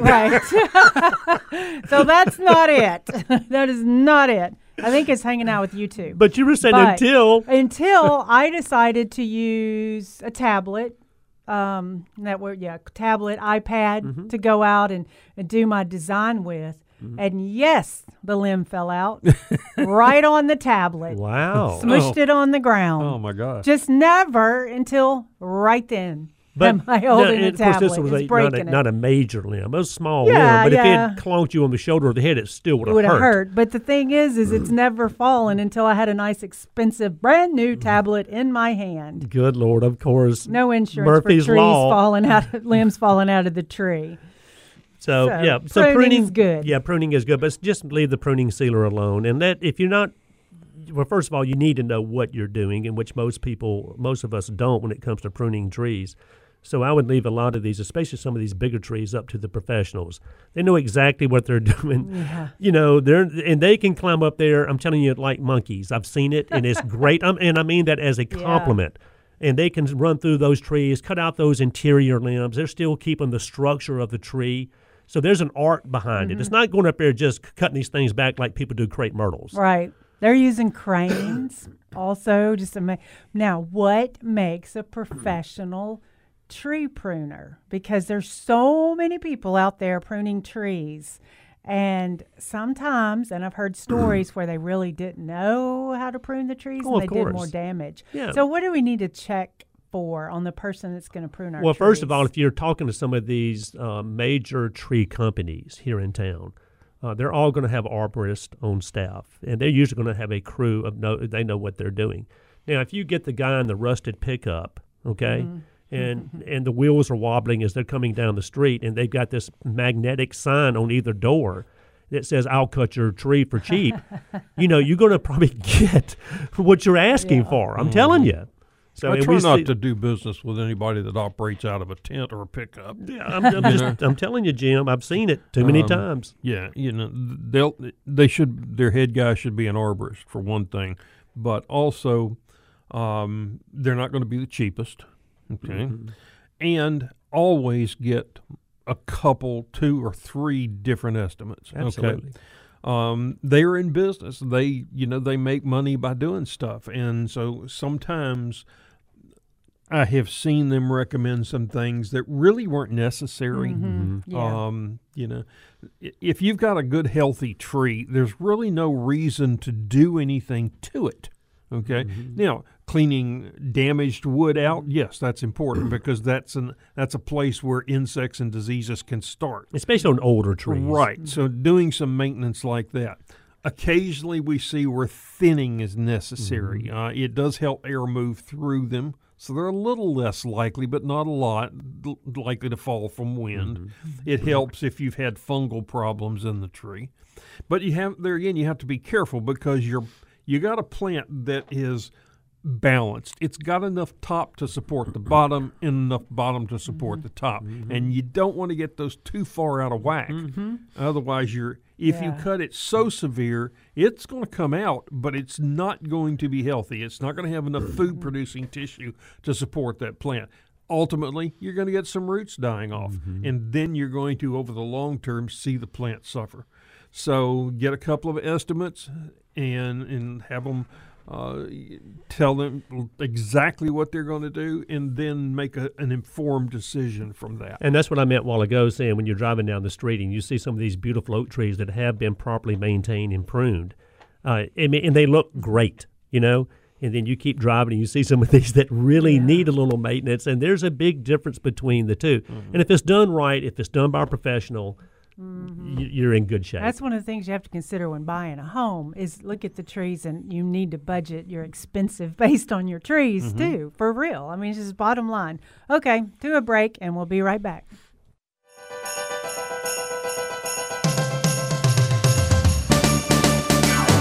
Good morning, gardeners, and welcome back to Mid-South Gardening. Remember last time I was reading out of the Organic Gardening and Farming magazine from 1968. You got that magazine for 60 cents. You can still buy DDT then. Yes. Oh, the good stuff. Which I wish we could do now. Yeah. But I like reading all the people's comments and things because it's still all true now. But this one was so cute. I mean, is this a gardener or what? And this is from 1968? Yeah, 1968. He's like, I traveled over most of Canada, United States, and Mexico, and I have yet to see a garden that equals mine. Is that a gardener or what? Well, you know what they say, beauty's in the eye of the owner. That's it. That's what I'm thinking. Is that a good or bad funny thing? He says his garden is the talk of his entire section of the town, and he's enclosed photographs and all of that to whoever he was sending it to. But I thought it was so cute when they're like, I've traveled everywhere, and I just got to tell you, mine looks best overall. And Jan Childers texted in again, y'all, and talking about trimming trees. While ago, I got to say this. He says, you go to the reputable tree trimmer. the fly-by-night tree trimmer comes to you. That's right. That's You right. tell me a that's good not one. true. That is so true. Knocking on your door. Oh, I hear so many horrible stories. Oh, y'all remember how I kept getting hacked with the trying to sell the puppies and all? Yeah, I sent you a note this week wanting to know how many puppies you actually have Yeah, left. I know. How do I I've keep gotten having that those? like 10 times. On her Facebook It's page. making me crazy. Are but they still it's- doing it? Well, they were this and week. I don't even know now that it's happening because it's not on my page. Mm-hmm. It's a page that somebody's created using my stuff and information. And it responds immediately when you put in something. It gives you the same response just right on top Right. of it. Well, So- see, this happened to Tom Dees on. So they did a big news report on how they're getting people for like $1,500 and all. I mean, Buying puppies. what I heard when people were calling me and complaining about it was like it was $100 or $150 that they were scamming them for and sending it to a Cash app. So please again. I have gotten a rash in the last month of people requesting money from me through my PayPal account. Wow. Gives you a chance to deny it, Thank which goodness. you have to do. Otherwise, it processes that payment. Good Lord. Ooh, Yeah, I better it's check. really unusual. No, this is crazy. So no, I still because I'm wondering it's the same picture of the puppies because Yeah. people are screenshotting, and this has been going on since August 19th. Tons of documentation that it's not me. And you've tried to take this page down, and you just And can't people's do it. reported it and reported it. And how do you get in touch with Facebook unless you just say something irate that doesn't agree with them, and then they put you in Facebook jail? But you still don't get to actually talk to them. So y'all just be careful for anything right now because it's Christmas. And they're trying to do that. But, some people's ask me, when do we cut roses? Can we cut roses now? That's what they're asking. I'm like, Well, surely yeah, what they call winter pruning or wind pruning. And usually, and y'all back me up on this, is cutting about a third. No, let's not back him up. on cutting this. cutting about a third of the height out of there, and it just keeps the winter winds from rocking these roses back and forth. And like we've also talked about before, I like the idea of cutting about a third of the rose tissue off this time of year if you hadn't already done it, because also we know that's usually where most of the mite populations are on these roses that are causing the rosette disease. So that's just another reason I don't mind going in there in winter pruning my roses. So we see that rosette on the knockouts constantly, Right. but like on all the other roses, we never heard of it as much, but it was a thing. Yes, been around for years, but you didn't see it that much because one, you had few people growing roses. Roses have always been high maintenance here. You had to spray them with a fungicide and insecticide about every 14 days as long as you have them. But there were people who did that. Yeah. Had large Yeah. numbers of roses, and it was just part of their routine. But they were scattered, so it wasn't easy for an infected mite to even move around. And this mite is the vector of the viral that's causing rosette. Right. And like Jim was saying, and Betty, we said this before, is now there's so many roses out there on the market, especially a lot of these shrub roses, like the knockouts, the drips, and everything in between. There's just so many more roses out there. So, of course, this little mite that is blown around by the wind, he's got 1 million more roses he can just Right. get, plop himself on and We have a drift rose planted, and it's gotten very big. I mean, it's shrub rose, basically, drift but rose. not quite as big as the knockouts, though. Oh, definitely not. Yeah. It's for a small rose. It's supposed to be like a ground cover rose. A drift rose is like 2.5 feet, but right now it's in full white bloom and all the maybe a little green in the yellow, or yellow in the middle. But I'm not going to prune that at all because it's gorgeous right now. And you don't have to. Yeah. And then, people will go out there in early March, mid-February, early March, even mid-March, and do their major pruning. And we're really talking about hybrid teas. Exactly. Hybrid teas, floribundas, grandifloras, those that get large, have large flowers. That's where we prune them hard because the harder you prune them, the better flower you're going to have. Yeah, but I still like the idea of cutting even the shrub roses, the knockouts in particular, back about a Yes. third this time of year for those two reasons. And I'd like to do it after every flush of bloom. Yeah, Just shear that back helps. 12 inches or so. That way you're very likely to avoid the disease. That absolutely works. Yeah. So, pruning, roses, this time of year, but major pruning, typically speaking, especially like Jim was just saying on the hybrid teas, in mid-February, early March. We had a lot of questions in the last week or so about Christmas cacti. Oh, yeah. There are differences. Okay, there are actually that we see on the market 3 different cacti. The one we call a Thanksgiving, because if left alone, it would normally bloom around Thanksgiving. Mm-hmm. There's one that blooms normally around Christmas, and there's one that normally blooms around Easter. And didn't you say, Jim, that most of that we're seeing and buying these days are Thanksgiving, right? Thanks, because they have the prettiest foliage. And we call them Christmas cactus. And they're artificially shaded to get them to bloom at the correct time. Now, next year, depending on where you have them, will regulate when it blooms, okay?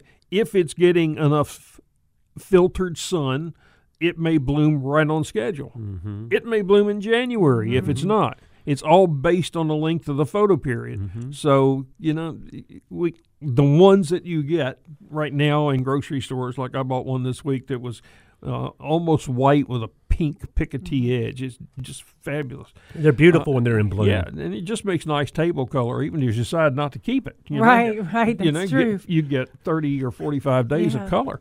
But put them somewhere while they're in bud. You want to keep them moist. Mm-hmm. Now, once they get out of blooming, then you want to let them water them and let them go dry before you water again. Yeah. Before you water because if you're again. not keeping them moist, you get bud drop. That's right. So it's so frustrating. All those pretty little buds just falling right out. There's just all your blooms. And the one that I've started having more requests for and having hard to find is the white Christmas cactus. Mm-hmm. And so as I was getting plants, and I saw one white Christmas cactus, and I had somebody on my Christmas list that wanted it. Mm-hmm. So I'm breaking the door down, making sure I can get that one, get back, I'm keeping care of it. So then I text this person, I go, yeah, you were looking for Christmas cactus, the white one, right? And she's like, no, I don't ever want a white Christmas cactus.